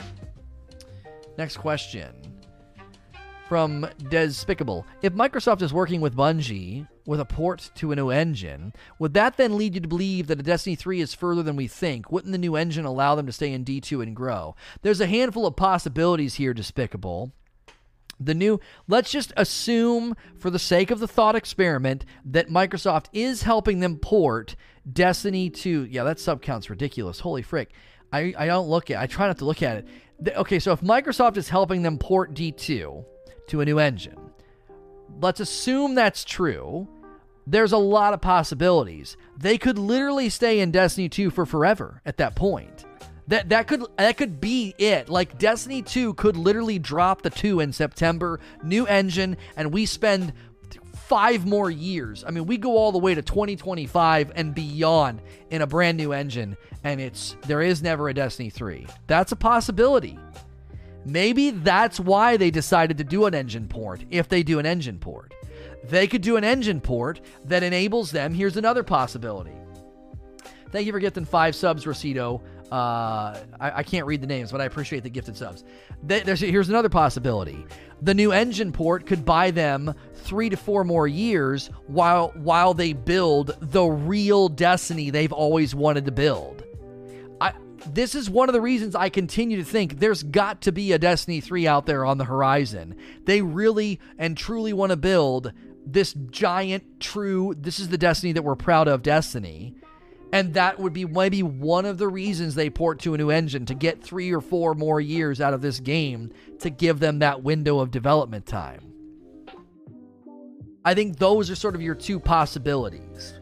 Also, the engine port could literally be the only way they get 3 or 4 more years out of this game, and then they're done. Marion gifting a sub to Wolf. Thank you for doing that. So I think those are kind of your 3 possibilities. They do an engine port, drop the number, and just stay in Destiny for 5-6 years plus. They do the engine port. It buys them 3 or 4 more years to build the true next game. Or the engine port was literally the only way they could get 3 more years out of this game, and then it's done. We're done at 2023, 2022, we're done. I think those are again, we're entertaining the idea. If there is an engine port in September, I think those are your 3 possible outcomes. I continue to think the engine port is, of the possible theories we've come up with, the most unlikely. Golden. I'm not saying it's not happening, I'm just saying I think it's the least likely. Golden. With Epic being so generous with the Unreal Engine, and if I'm not mistaken, a few Bungie employees were learning Unreal, most of those actual employees have moved on, so that kind of hurts this theory that I think you're going toward. Do you think it makes more sense from Bungie to use the Unreal Engine and partner with Epic? Well, he's deleted tweets before, actually. I actually think people have talked about how Unreal isn't the best engine for this game type. I forget where we read that. It was something about these types of games and shooters and stuff. Hang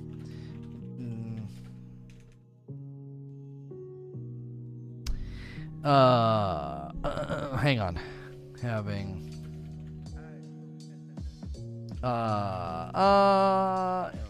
Maybe playing apart. Sorry, just trying to respond to something right now. So I feel like we had somebody come in and say, like, Unreal doesn't really work for something like this. It's not really built for this kind of feel in this game. It works well with Borderlands 3. Got me some glasses, only 3 days to wait. Nice. Thank you, Blues Actual, for ordering some of the glasses. Unreal seems to be so flexible too. I think, okay, so if I'm Bungie, I'm just imagining I'm Bungie. And I look at the Unreal Engine, and I look at the Slipspace engine that the new Halo is being built in, I am probably more likely to go with the Halo engine to find a closer mimic to the feel and the physics and the movement and the crispness of the Destiny feel. Yeah, Milky, as far as learning Unreal, a handful of those guys are gone. The guys that were learning Unreal, at least 3 of them left. Of the ones that were studying it. I know Hamrick was one of them, Wisniewski was another one, and I forget the third. There's at least 2 that were openly studying Unreal that are gone. That could have been part of their planned exit. They're like, no, I'm getting the frick out of here. I don't like where they're going with the game, or I've run my race. I'm ready to move on to other pastures, and that's why they started learning Unreal. Rain the Dark. With the supposed leak of Dark Omens, what makes this leak more truthful compared to previous leaks? And if the pyramid ships are such a significant antagonist, why not save them for D3?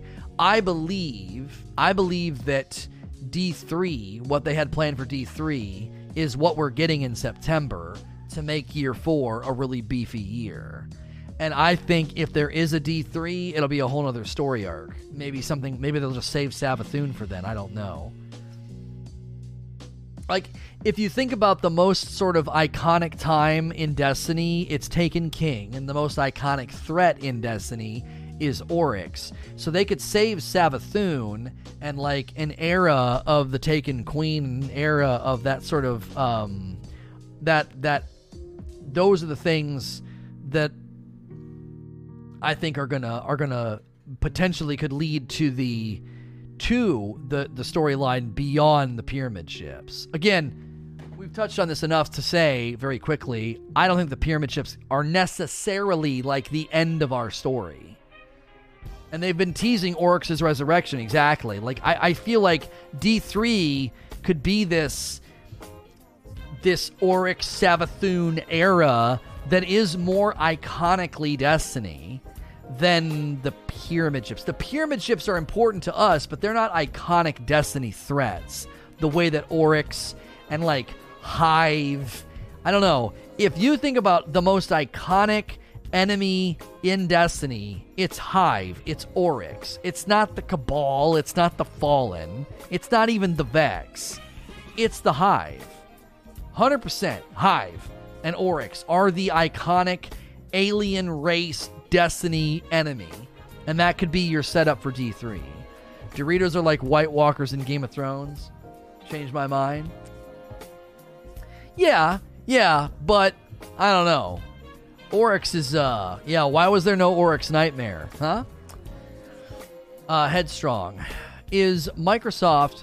if Microsoft is working with Bungie on moving to the new engine, does this mean that we would get dedicated servers? But hopefully. I mean, that would help with everything you're talking about, cheating and updates and patches and cheat detection. Do you think Bungie is waiting until D3 to bring back characters for future plot points? No, this is another just broad yes or no.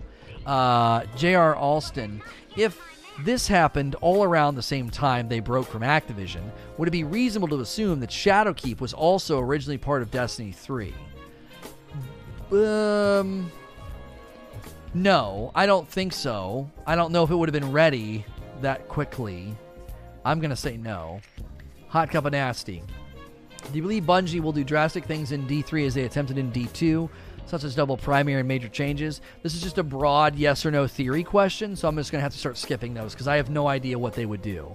Do you think that Bungie will have big expansion for D2 that will change the game into D3 and will add new stuff? Very generic question. I have to start skipping some of these guys. I'm very sorry, but they're just too broad and generic to spend time on. We got a lot left. Do you think that improvements or buffs to the weakest weapon archetypes, such as 180 scout rifles and many of the SMG archetypes, need to happen before sunsetting comes into play? Sunsetting, and we had a debate about this the other day. Sunsetting and bad archetypes are not in conflict with each other. Right now, there's no sunsetting. And you don't use rockets because they suck. Sunsetting coming to the game doesn't suddenly make sucky rocket launchers more sucky, okay? So these things don't have to come at the same time. I don't give a rip about sunsetting with respect to bad archetypes. I want archetypes to be improved because having an entire weapon classification that sucks and nobody uses is stupid. Like, why are rockets just sitting on the dadgum sidelines? Like, that has to stop, you know? That has to stop. Archetypal weaknesses are not made worse by sunsetting. They're not. Archetypal weaknesses suck no matter what era of the game we're in. Presently, we're in the side grade era, and then when we're in the sunsetting era, in either of those eras, rockets suck if they suck. They don't suck more because of sunsetting. Does that make sense? A bad archetype is a bad archetype. Right now, if you want to use rocket launchers, there's not some amazing rocket launcher you can fall back on from year one, and then all of a sudden sunsetting ruins that ability. No one's using rockets because they're trash. There's not a year one or year two rocket launcher you can fall back on because there's no sunsetting. You don't use rockets as a whole because they're bad. So the solution is to just we need better rockets. Curtain Call? No one is running Curtain Call in content where they're going for high diffs. They're not. The Curtain Call is not some fallback god tier rocket launcher. I think you missed your Kappa, Smack. So, and I think that's where people misunderstand. They have this idea in their head like, well, what if Bungie adds a really bad weapon and then I can't fall back on a better version? Okay, if they drop a bad rocket, there's not some amazing rocket that you can't fall back on anymore. Rockets are just bad.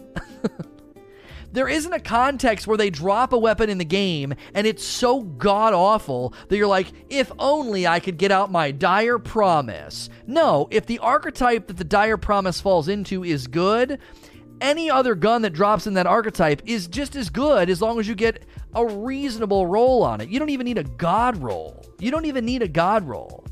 Right now, if you get a Dire, the Dire's good because the archetype is good. You see what I'm saying?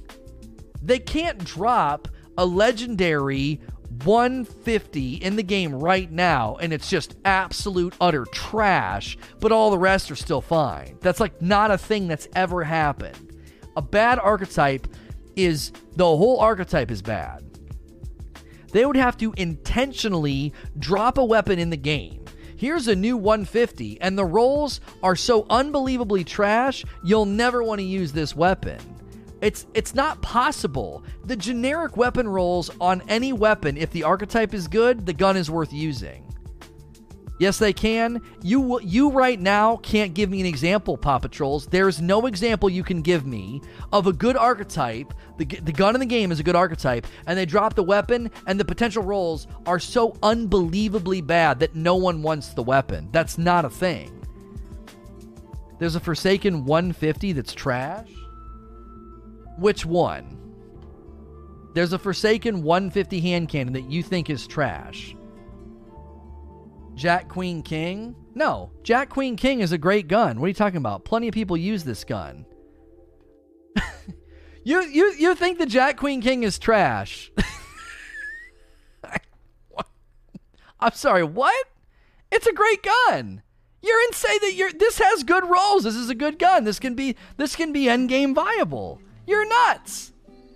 I'm telling you, if the archetype is good, the gun is good. They'd have to tank. They'd have to absolutely tank the perks to make it bad. Somebody gifted a sub to Zoe and Mr. Aries. Thank you for doing that. Thank you, Zach, for gifting those subs. And then Smiggins McBuns with 14 months. Thank you. No one uses Jack Queen King. Waking Vigil far outclasses it in PvP. Yeah, but Wheezy, that's a pretty specific environment. Jack Queen King is still worth chasing and using in certain circumstances, and I know people that use Jack Queen King in Crucible. I don't know. It sounds like a subjective thing. People use the Jack Queen King. The point that I'm making is that would come down to preference. If they drop a 150 in the game in the future and you don't like it, that doesn't mean it's trash. So you're like, oh, sunsetting, doggone it, I don't want to use this new 150. The 150 would not be garbage unless they intentionally, absolutely tanked it and gave it all bad perks. Yeah, it can only run double hipfire grip. What? You see what I'm saying? Like, I just... People create phantom fears, man. Like, they create phantom fears. If the archetype is bad, all archetypes are bad. He's thinking 10 paces? Oh, the 10 paces hand cannon? I thought I saw people that liked 10 paces. It's a 140. It's not a 150. 10 paces is a 140. 140s are in a bad spot. So, like I said, if the archetype is bad... It doesn't matter what they put on it. It doesn't matter. Right now, the thin line is... Oh, yeah, and the thin line's the other version. It looks like it. It's shaped like it, but it's a 110.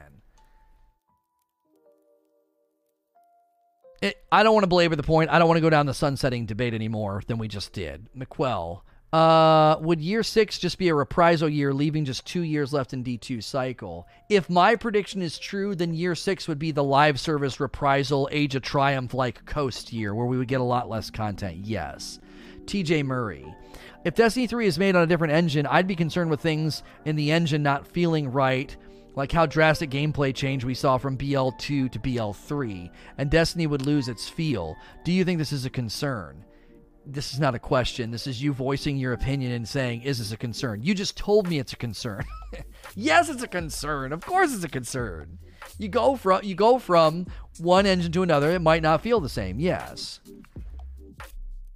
Relax, guys. Sorry, I can't pull a D2 weapon wiki out of my... No. Paw Patrols, if you're going to say they have done it and it is possible and you don't have an example, I think that criticism's kind of weak then.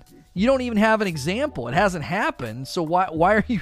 You see what I'm saying? People do this all the time. Oh, but they could, Lono. They 100% could. Oh, yeah? What's an example of when they've done it? Well, I can't think of one now, but they definitely could create a 150 hand cannon that is so unbelievably bad that I wish I could go back to an old one. No, if the archetype is good, pretty much any gun that drops in that archetype is usable and fine.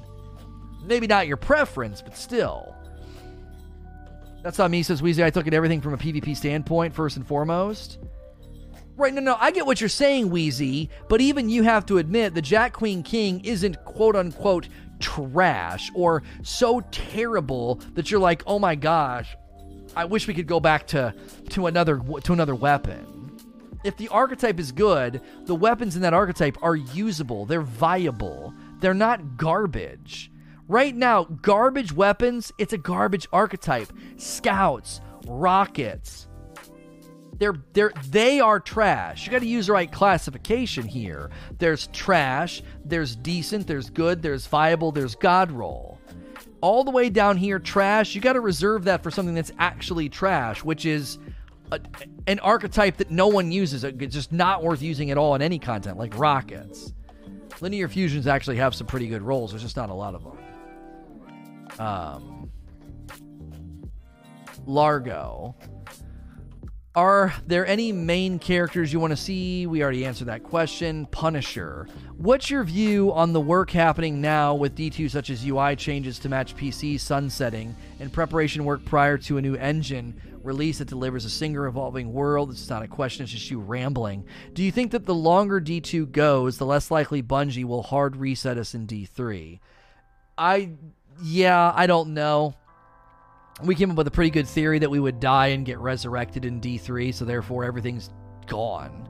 It's 1,000 years later. So, I have a gun. Luna's in the Not Forgotten. Terrible example. That gun got nerfed. Thank you for being in support of sunsetting, though, because it would have been better to sunset Luna's in the Not Forgotten instead of nerfing it. Nerfing it actually was a greater disrespect of the weapon. Arcanist. One of the biggest criticisms of D2 was the oversimplification of skill trees. Do you think Bungie would give those a rework? No, I don't think so. They're not setting their sights on skill trees. No, they're setting their sights on customization and loot and armor and guns. I just don't see them doing that. Now, I could see them going in and doing some enhancing and some updating, but not anything drastic. No, not like a rework or a reset or something. Imperial Decree, that's an example. What's the Imperial Decree? Is that a hand cannon? I don't know if I've ever even used that. Is that an Iron Banner weapon? It's a shotgun. Hang on a minute. Excuse me. Sorry about that. Imperial Decree. A 55 aggressive frame shotgun. Okay? So you're saying that this 55 aggressive is so trash that you would use another 55 aggressive. Where are you using 55 aggressives? Are you using those in PvP? Is that where you find yourself using a 55 aggressive? So like the Balagant or the Deadpan Delivery? So you think the Imperial Decree is trash, so trash that you wished you could have used an older one. Oh, is the Mindbenders a 55 aggressive? Mindbenders is a 55 aggressive. Okay. It's not trash. It's not trash at all. See what's happening? You see what's happening? Everyone in chat is saying that the 55 aggressive Imperial Decree is not trash. Don't you see? If the 55 aggressive archetype is good, then this weapon is fine as long as you get even like a decent roll on it. He must be trolling? Yeah, like this is a fine weapon. I've seen people use this weapon in trials. You are making my point for me. You finally dreamed up a weapon and you're basically just uttering your opinion. The 55 aggressive frame is in fine shape. In PvP, it's trash. Okay. I'm moving on. It's not good in PvP. Okay. There's a ton of people in chat saying that it's totally fine. It can't roll quick draw. Okay. Again, that's your opinion, though. In PvP, it's pretty dog because it doesn't have quick draw. Astral Horizon is the only usable kinetic shotty in PvP. Really, really stretching here, though. This still feels like more opinion than anything. And again, it's not trash. It's just less viable or less top tier or less best in class because it can't roll like quick draw or something. It just feels like a preference. Again, the 55 aggressive archetype is in a good place, and therefore Imperial Decree is an acceptable, viable weapon. Is it the absolute best? No, and that's not what I said. Grenader Jake mained Imperial Decree last fall, right? Like, see what I'm saying? Like, no quick draw equals trash. That is your opinion. Remember, trash is archetypes that are so weak that no one uses them, like rocket launchers or scout rifles, right? If you're going to go into the highest level of Crucible and say, well, it doesn't have quick draw and it's therefore trash, again, your perspective and subjective opinion on the matter does not mean that it's trash. The archetype is in a good enough lane that even a generic roll on it will get the job done. Without quick draw, it's objectively worse. It's objectively worse in the subjective environment, in the contextual environment of PvP against another quick draw shotgun. So it's only objectively worse in your very subjective and contextual scenario that you're setting up. You're proving my point. It's a usable, viable weapon. Less viable, less efficient, less best in class because of the lack of quick draw. You're not even landing on the lane of what I was talking about. I was talking about if a bad rocket launcher drops in the game, you're not going to suddenly retreat to another rocket launcher because rocket launchers across the board are trash.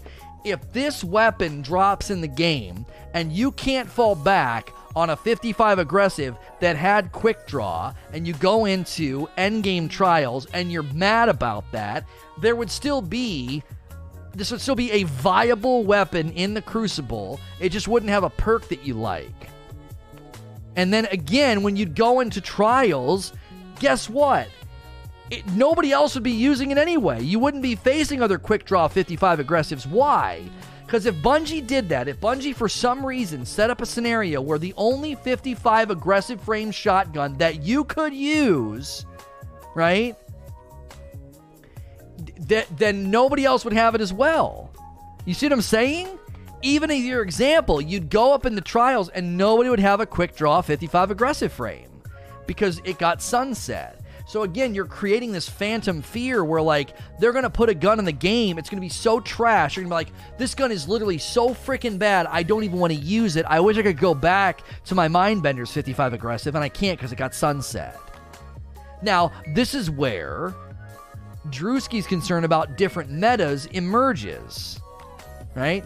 Sure, sixes you might run into a bunch of Mindbenders, but you won't in trials because trials it got sunset. So now you're having to try to practice with your Imperial Decree because it's not sunset down in sixes, but you don't want to practice in sixes because everybody's running Mindbenders and you're losing those fights because it doesn't have quick draw, right? That's the point I'm trying to make.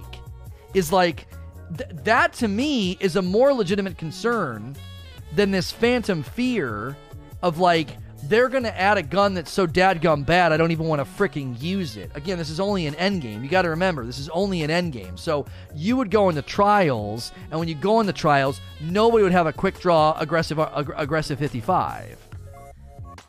This is why I don't like going down the path of sunsetting, because people get so zoomed in, they do not, right? They do not understand the big picture, and they make complaints that aren't valid. It's not a valid complaint. That's not something that's going to happen. Imperial's getting sunset. No. I was using it as an example. And as an example, if you land in a season and basically another, like a 55 aggressive without quick draw is the only endgame viable shoddy, you'd go in the trials and it'd be a level playing field. Everybody would be using that 55 aggressive and try to get the best roll on it. Yes, when you go down into sixes, you go down into sixes and it's like, oh, there's people still down here using Mindbenders, and my new 55 aggressive can't compete, and therefore two metas emerge. That's something that Drewski is concerned about. You'd have a non-quick draw 55 RPM aggressive frame shotgun meta in trials, and then you'd have all the old aggressives still hanging out in sixes. The two metas starts to emerge. And Drewski and Cammy would say that's not preferable, because if I'm trying to do weapon mastery, I'm trying to get really, really good with this new weapon in trials, I can't go into sixes and do it because it's not meta. It gets shoved out, and now I can't master it. I have to constantly switch weapons. Lumi touched on this. Lumi doesn't like running Rangefinder on his Dire Promise because it creates a different ADS zoom from his Thorn. He switches between Thorn and Dire, and he wants them to mimic the ADS zoom so it doesn't throw off his muscle memory. That is called weapon mastery. He is attempting to make sure his target acquisition and aim is locked in and solid, so he intentionally doesn't run Rangefinder on a Dire precisely for that reason. That's exactly what these guys are getting at. You're creating a fear that isn't as nuanced as everything I just outlined with Drewski. You're just like, oh, they're going to add a brand new weapon. It's going to suck so bad, and I'm not going to be able to go use the other weapon. It's going to be quote-unquote trash. Your definition of trash is so subjective and contextual. Trash weapons right now are rockets. They're so bad, literally no one uses them. They're measurably bad, not subjectively bad, measurably bad at what they're supposed to do, which is damage. They do way less damage than anything else you could run. Scouts, super inefficient at killing ads. They're just not good at it. They're way slower, measurably bad. That's what I was talking about. You're like, oh, the Imperial Decree is trash because it can't run quick draw. That's not how I was defining trash. Okay, I gotta move on. This is exactly why I didn't want to get pinned down into this, because we have to do so much, like, hacking through the weeds to even talk about sunsetting. All right, next question. Sorry for a second question. How dare you, sir?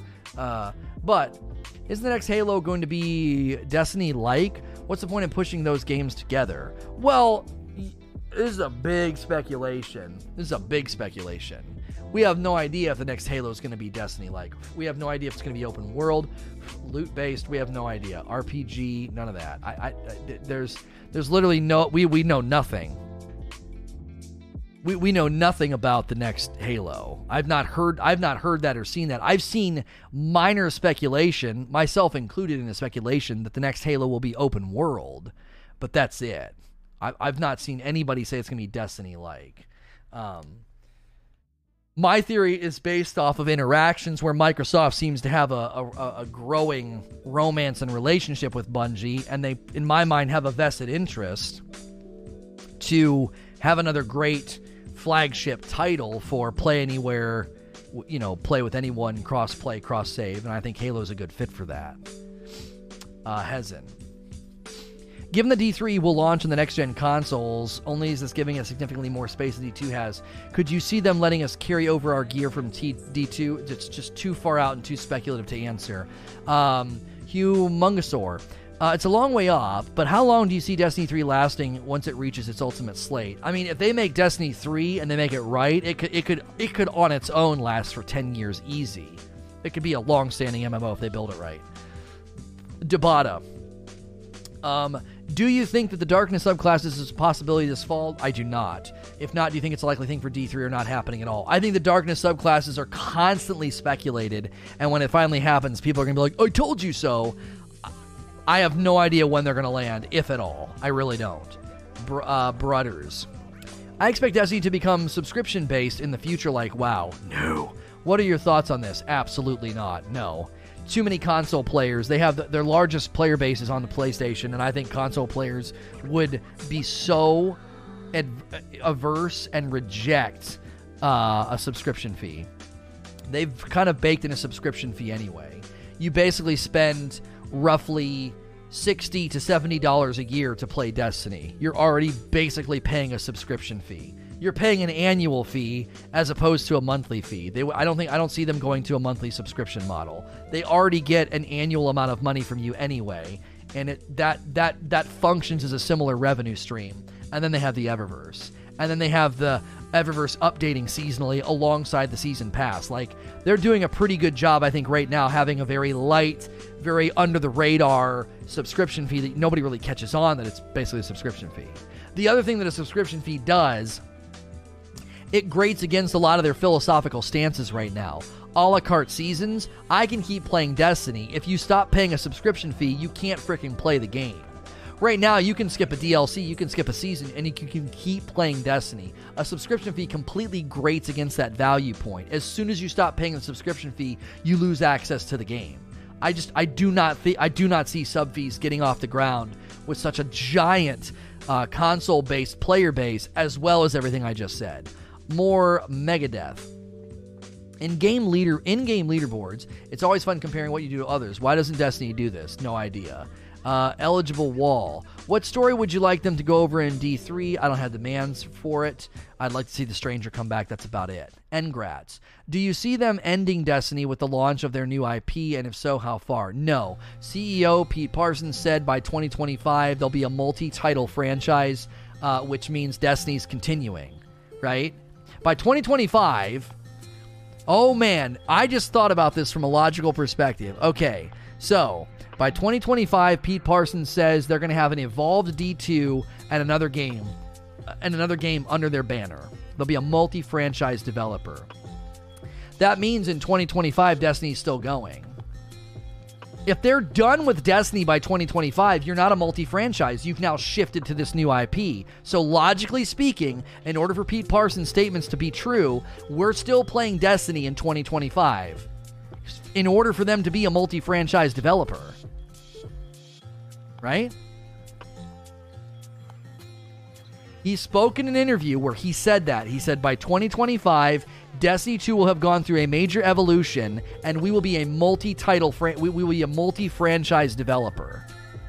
That means in 2025, both the new game and this game are still kicking, which means I really think that means we have a Destiny 3. I really do. We will be? Yeah. If you shift your entire if Bungie is only that new title in 2025, you're not a multi-franchise developer anymore. Do they refer to themselves as a multi-franchise developer right now? Because they stopped making Halo and started making Destiny. They don't consider themselves, right? They don't consider themselves multi-franchise right now. So if they stop making Destiny and they only make the new title, you wouldn't don the moniker of multi-franchise at that point. They don't refer to themselves as that right now. They stopped making Halo and they made Destiny. They're not like, yeah, we're a multi-franchise developer. No. If by 2025 they're going to be a multi-franchise developer, that means Destiny is still going in 2025. 2025 means 11 years of Destiny? I don't think so. Yeah, you're probably right, and the CEO is probably wrong. I think I'm going to go with the CEO. I think I'm going to go with him. What do you mean? You don't think so? They had a plan for the game. They had a contract. They had a 10-year contract. What do you mean you can't see it going that long? They literally had a 10-year contract with Activision. Or 2 games in dev? No, I don't think that's what he meant. JPE Morgan with 9 months, thank you. Lover of Males with 11 months, thank you. I saw your thing in chat, Paris. I'll get to it later. Flimsy, is there any chance D2 finishes out whatever time frame with the battle, turned understanding to the darkness, sparks the D3 title? So this is just that big long, is there any chance they do this? I'm skipping questions like this. I'm so sorry, but that's not what I want to talk about. If you were in charge, what would your immediately change needed for the franchise for your future needed direction of D3? Just a brief glimpse into the mind of Lono. Doesn't have to be crazy detailed. My personal desire would be to resolve Pyramids and resolve Savathûn, and for D3 to be like a way out in the future, we died and get brought back, it's still us, and that's like a whole new era of the game. That's what I would do.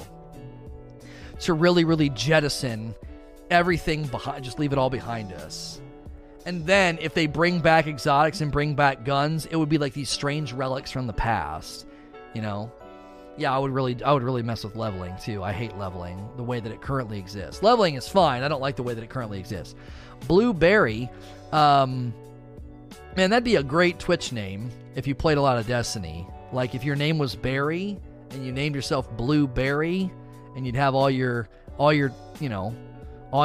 logos and design stuff could be like a blueberry, like the fruit blueberry, like a blueberry that kind of looks like a ghost. If you really wanted to you shouldn't do this in branding. You should never put yourself that narrow, you know?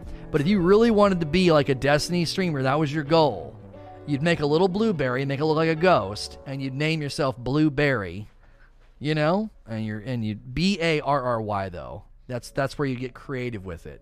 Barry, Blueberry. Get it? Anyway. I don't know. That sounds good. If the next season or expansion is going to be fully introducing us to the darkness, do you think Destiny 3 will be against another threat? We've had that question a bunch today. Mastero, if Bungie re-implemented Age of Triumph toward the end of D2, how do you think if they remove content such as Leviathan, it would work? Well, I don't know if they're removing Leviathan. You're presuming that they would. So, if they have plans for the raids, they're not going to remove the raids, homie. Why Destiny 3? Couldn't they just continue to evolve and drop the 2? We've already dealt with that enough to not really visit again. Can we involve the 3 factions more in the game, or at least let them have the same presence they had in D1? I would love a very simple quality of life update brought to them. Yes, I would. Witty Calf. Are there any abandoned abridged storylines from D1 or D2 that need to be revisited? I don't think anything needs to be revisited. I would just love the Stranger to come back. Wish me a kill. Do you think that there's finally time for something like a new class? We've already answered the new class a handful of times today. Vinny. In the most recent TWAB, Bungie used the year 6 as an example for how new Trials armor would come out yearly. With them specifically saying years like that, do you see any way D2 doesn't last until year 6? We've discussed this enough already today. I mean, I've essentially said, I think he said that to let us know how long D2 is going to last, putting 2023 as the launch date for D3. So, I wouldn't be surprised if they remove some raids to make space for the new ones. I would be more inclined, we talked about this a little bit earlier, Zoe, that they would just completely remove vanilla. Just completely remove it. If nobody's playing it and they put new planets in its place, you don't need those campaigns, you don't need that dialogue. If they run the numbers and like no one's touching vanilla planets or campaign or adventures, you can remove that stuff. It's, you know, but by the time we get to September, that stuff's 4 years old, you know what I mean? Or it's about to be 4 years old. So, I would just nuke vanilla right out of the game. Fame Elias. Do you think that they will increase the amount of raids in year 4 compared to year 3? I have no idea. Probably not. Argon Nebula. One new thing Bungie's done and worthy is being able to add the seasonal activity by investing in the bunkers, Giant Frames, and Valkyrie. Was this a good addition, and how could they use it again in keeping it fresh? I've been really hard on this season, but I do think Warmind cells, the Javelin, and the Robot were such a cool idea. It's so sad that Warmind cells and the Robot landed in this season, because this season is just a gigantic flop. And those were actually really cool ideas. Summoning a freaking robot, like, it's just cool, man. It's cool. The Warmind cells, they're cool, and they landed in the worst season that we probably have ever had. I feel bad for anybody who worked on the Robot or the Warmind cells, because they're really neat, and they are just, man, they're on the losing team right now, you know? They really are. It's like an all-star in sports just playing on, like, just an absolute choke squad. It's such a bummer to have such cool things in this season, baked into this season. Kev Dog.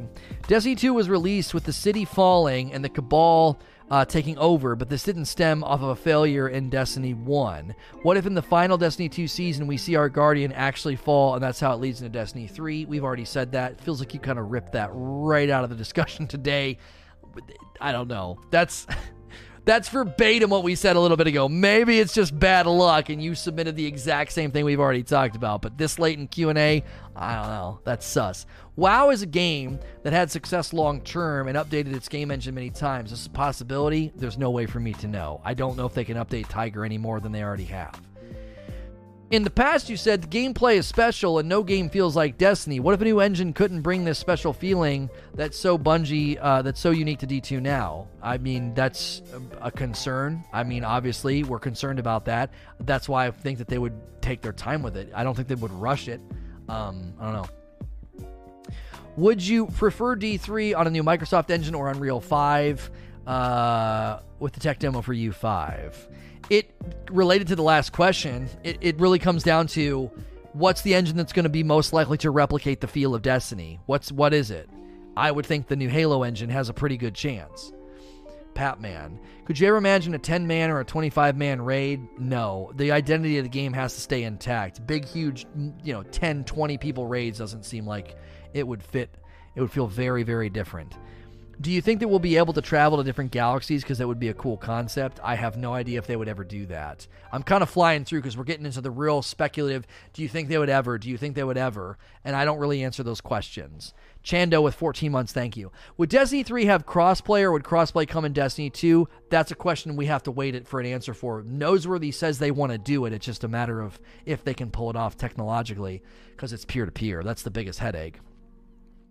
Lightleap, do you think another year of only aspirational content being Master or Grandmaster Nightfalls is enough to keep the hardcore players engaged? Any chance of hard mode raids coming back?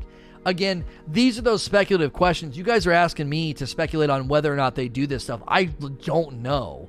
A better question would be, do you want them to? Yes, I do. I want a return of a normal and a hard mode. I want a return of a normal, hard mode, and challenge mode. A raid NPC that updates every season, that maybe issues us new challenges, so the yearly raid gets some relevancy every season. New ornaments to earn, new things to get for going and doing those challenges. I definitely would love a return to normal and hard. Are they going to do it? I have literally no clue. I really don't.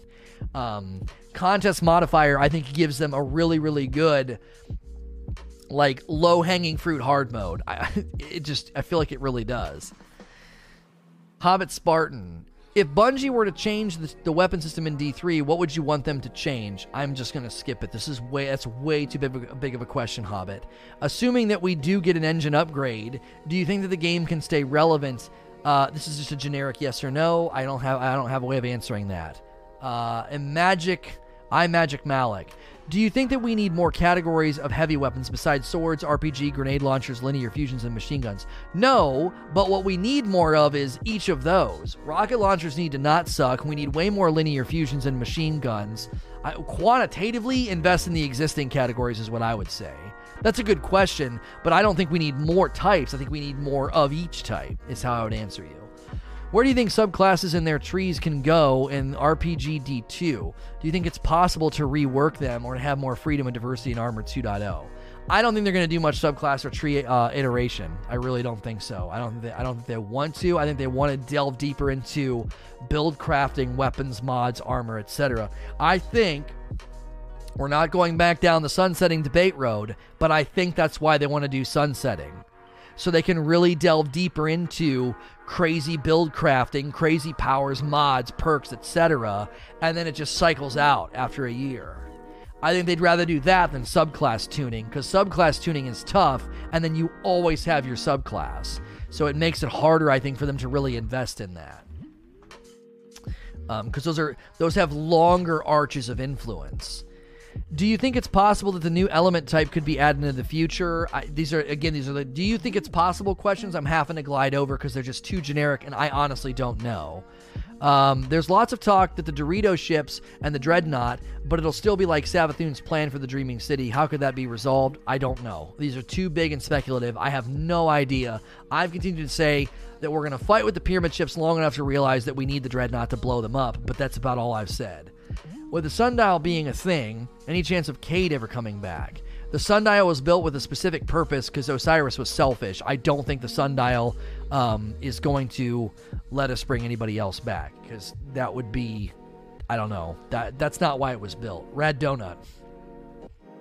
What types of innovations do you think D3 would need to make it feel it was a warranted release? The new engine and dedicated servers, I think, would be the biggest thing to warrant a brand new release. Yes, because it's a brand new game and engine and world.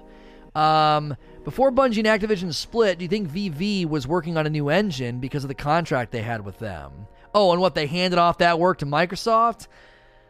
I mean, if anybody was going to do it, VV could do it, right? VV's working on that new Tony, the Tony Hawk stuff that's coming back, and they ported this game to PC. That seems to be in their wheelhouse. They could have been initiating an engine port, and that work got handed off to somebody else like Microsoft or something. I really and truly don't know. But VV that's what they do. Like, they're porters. They're good at it. They ported Destiny to PC, and then the Tony Hawk Pro whatever 1 and 2, that's VV's work. Bulldog. What if Bungie built Tiger Engine like Epic does with Unreal? They rebuild it? I mean, that would be obviously another option. Could you ever see Bungie using the Unreal Engine? We've had that question already today. Lucifer.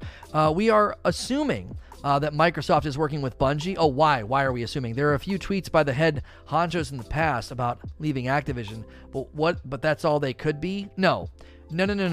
Absolutely not. These are not generic tweets. These are not generic social backclaps. Phil Spencer said, I can't wait to work on one of my favorite franchises with one of my favorite developers. We actually have a Phil Spencer command so that I can accurately quote this. I forgot that we made this. Phil Spencer said, looking forward to a very bright future, working with one of my favorite independent studios on one of my favorite franchises. Excited to see how they continue to grow and evolve Destiny. That's weird. He said evolve Destiny. That's a similar language that CEO Pete Parsons used. They're going to see a fully evolved Destiny. Why are they using the same language? It's almost as if they're talking in the background about the future of Destiny. That's really odd. Why would Phil Spencer say he's looking forward to a very bright future, working with one of his favorite independent studios on one of his favorite franchises? Come on, chat. Something's there. Where there is smoke, there is fire. And that tweet is smoking. It is smoking hot. Something's going on in the background. I'm telling you right now. It's got to be. That tweet is not just some throwaway public backclap like, go get him, Bungie. No. It's a sign of things to come. Do you think Destiny 3 will run on a different graphics engine or will be the same? We've already talked about the engine stuff. Do you think that there's a way for a healthy Destiny without sunsetting? Where I asked for no sunsetting questions. We already went down there and I don't want to. Go watch my sunsetting video, my sunsetting criticisms video, and there's over 5 hours of Q&A. We have exhausted sunsetting at this point. Can it live without it? I don't think so. And you can find my reasoning in those videos. Assuming D3 does happen, what would you like to see? Skill trees that are more similar to D1 or D2? Neither. I want to see D2 skill trees, but then drilled down, expanded like they do in ESO. I don't want to go back to D1. I'd rather take the framework of D2 and drill down and make it more in-depth. Salty Oreo. Is there any chance that the community is looking in the wrong direction for D3? What if it's a prequel? I can't see them doing that. An evolving world where we have an impact and then we go and do a prequel? That would be absolutely awful. It's Parm. Do you know of any specific or current limitations Bungie's facing with the D2 engine? I don't know the specifics, but we just know it's clunky and slow and not agile. Bungie sunset Year 1, Year 2 armor by completely redoing the armor 2.0. Should Bungie have done a Weapon 2.0 and sunset? Would that have been better received? We don't know if they're doing a Weapons 2.0, T-Funk. When they outlined Armor 2.0, we were really, really close to the launch of Shadowkeep when we finally got those details and that was announced. What we've recently gotten in the TWABs, I've called housekeeping. They're not marketing September yet. Once they start marketing September, I actually think we are going to get information about a Weapon 2.0. First Bleed. With sunsetting at the beginning of the 4th season of a gun's lifespan, what do you think about a gun like Fellwinter's that will have a much shorter lifespan since it came out at the end of a season? That's not how it works. Oh, no, I see what you're saying. I don't want to go down the sunsetting debate. I genuinely don't give a frick if you like lose a month of the 12 months. Like I'm not going to shed tears over that. I am sympathetic to like it taking 4 months to get a Mindbenders that you want.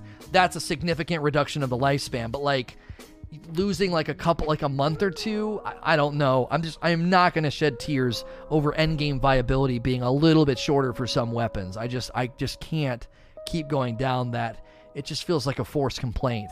Thoughts on Destiny 2 being such a big game storage-wise? What Bungie can do to manage that? I don't feel like talking about that. Would you ever want Destiny to bring back last season content like a reprise menagerie with new loot? I talked about that quite a bit. Repurpose old content, repurpose the old guns, make them cooler, make them better. Don't leave content like the Forges or Menagerie or Reckoning or Blind Well or Escalation Protocol. Why leave them dormant, you know? Repurpose them and reuse them. And Driver. I feel like there's a good possibility of teaming with the Fallen in D3, looking at Mithrax. Do you think that we could see this introducing a relationship of the Fallen weapons and armor?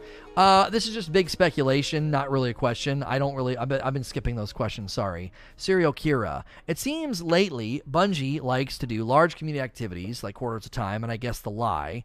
Would you want them to continue to do this for the rest of D2 into D3? They got to get a little bit better with the community events. I don't think, like, do this a bunch of times and see the number go up is good enough. I think it's cool, like a tracker in the tower, and we were building the tower. We were building the lighthouse. I mean, stuff like that's cool. Seeing the in-game effect and seeing the number go up is neat. But I think they got to come up with something a little bit better in the future. Civvy Beard. What about your most wanted improvement for D3? Mine would be a larger open world environments and substantially larger player count per instance. We've already dealt with this. You just weren't here. I like the idea of larger instances. Obviously, dedicated servers in a new engine is like the biggest thing on the demand because you get so much quality from that. But I don't want to have instances that are literally full of like 100 people. That wouldn't feel like Destiny. We will lose our feel of potency and power if there's like 100 people in an instance. I could say, 25 or something like that. Now, in past videos, I may have said, like, oh man, so many people in the instance, it would feel so big and so large. But, like, the more I thought about it, you got to be really, really careful. You can make the game feel like a completely different game if you do that, if you just absolutely overwhelm the size and the scope and the number of people. You know what I mean? We'll do this as the last question. Fun question. Tier list of raids. Wrath is still the best. Followed by King's Fall. And King's Fall and Vogue are kind of tied. And then Crota. Leviathan is in last place. Leviathan is literally the worst raid. And then Crowd of Sorrow is like a little bit above it. And then like I say that Garden is the best D2 raid. Right up there with Last Wish. Right up there with Last Wish. I think Garden of Salvation is the best raid in Destiny 2. I think Last Wish is right up there, almost tied with it, because the scope and the size of Last Wish is just phenomenal. And then Scourge of the Past, and then Eater and Spire.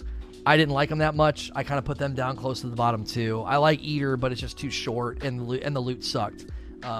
I attach a lot of value to a raid based on loot, and and Eater and Spire's loot sucked, so I don't like those that much.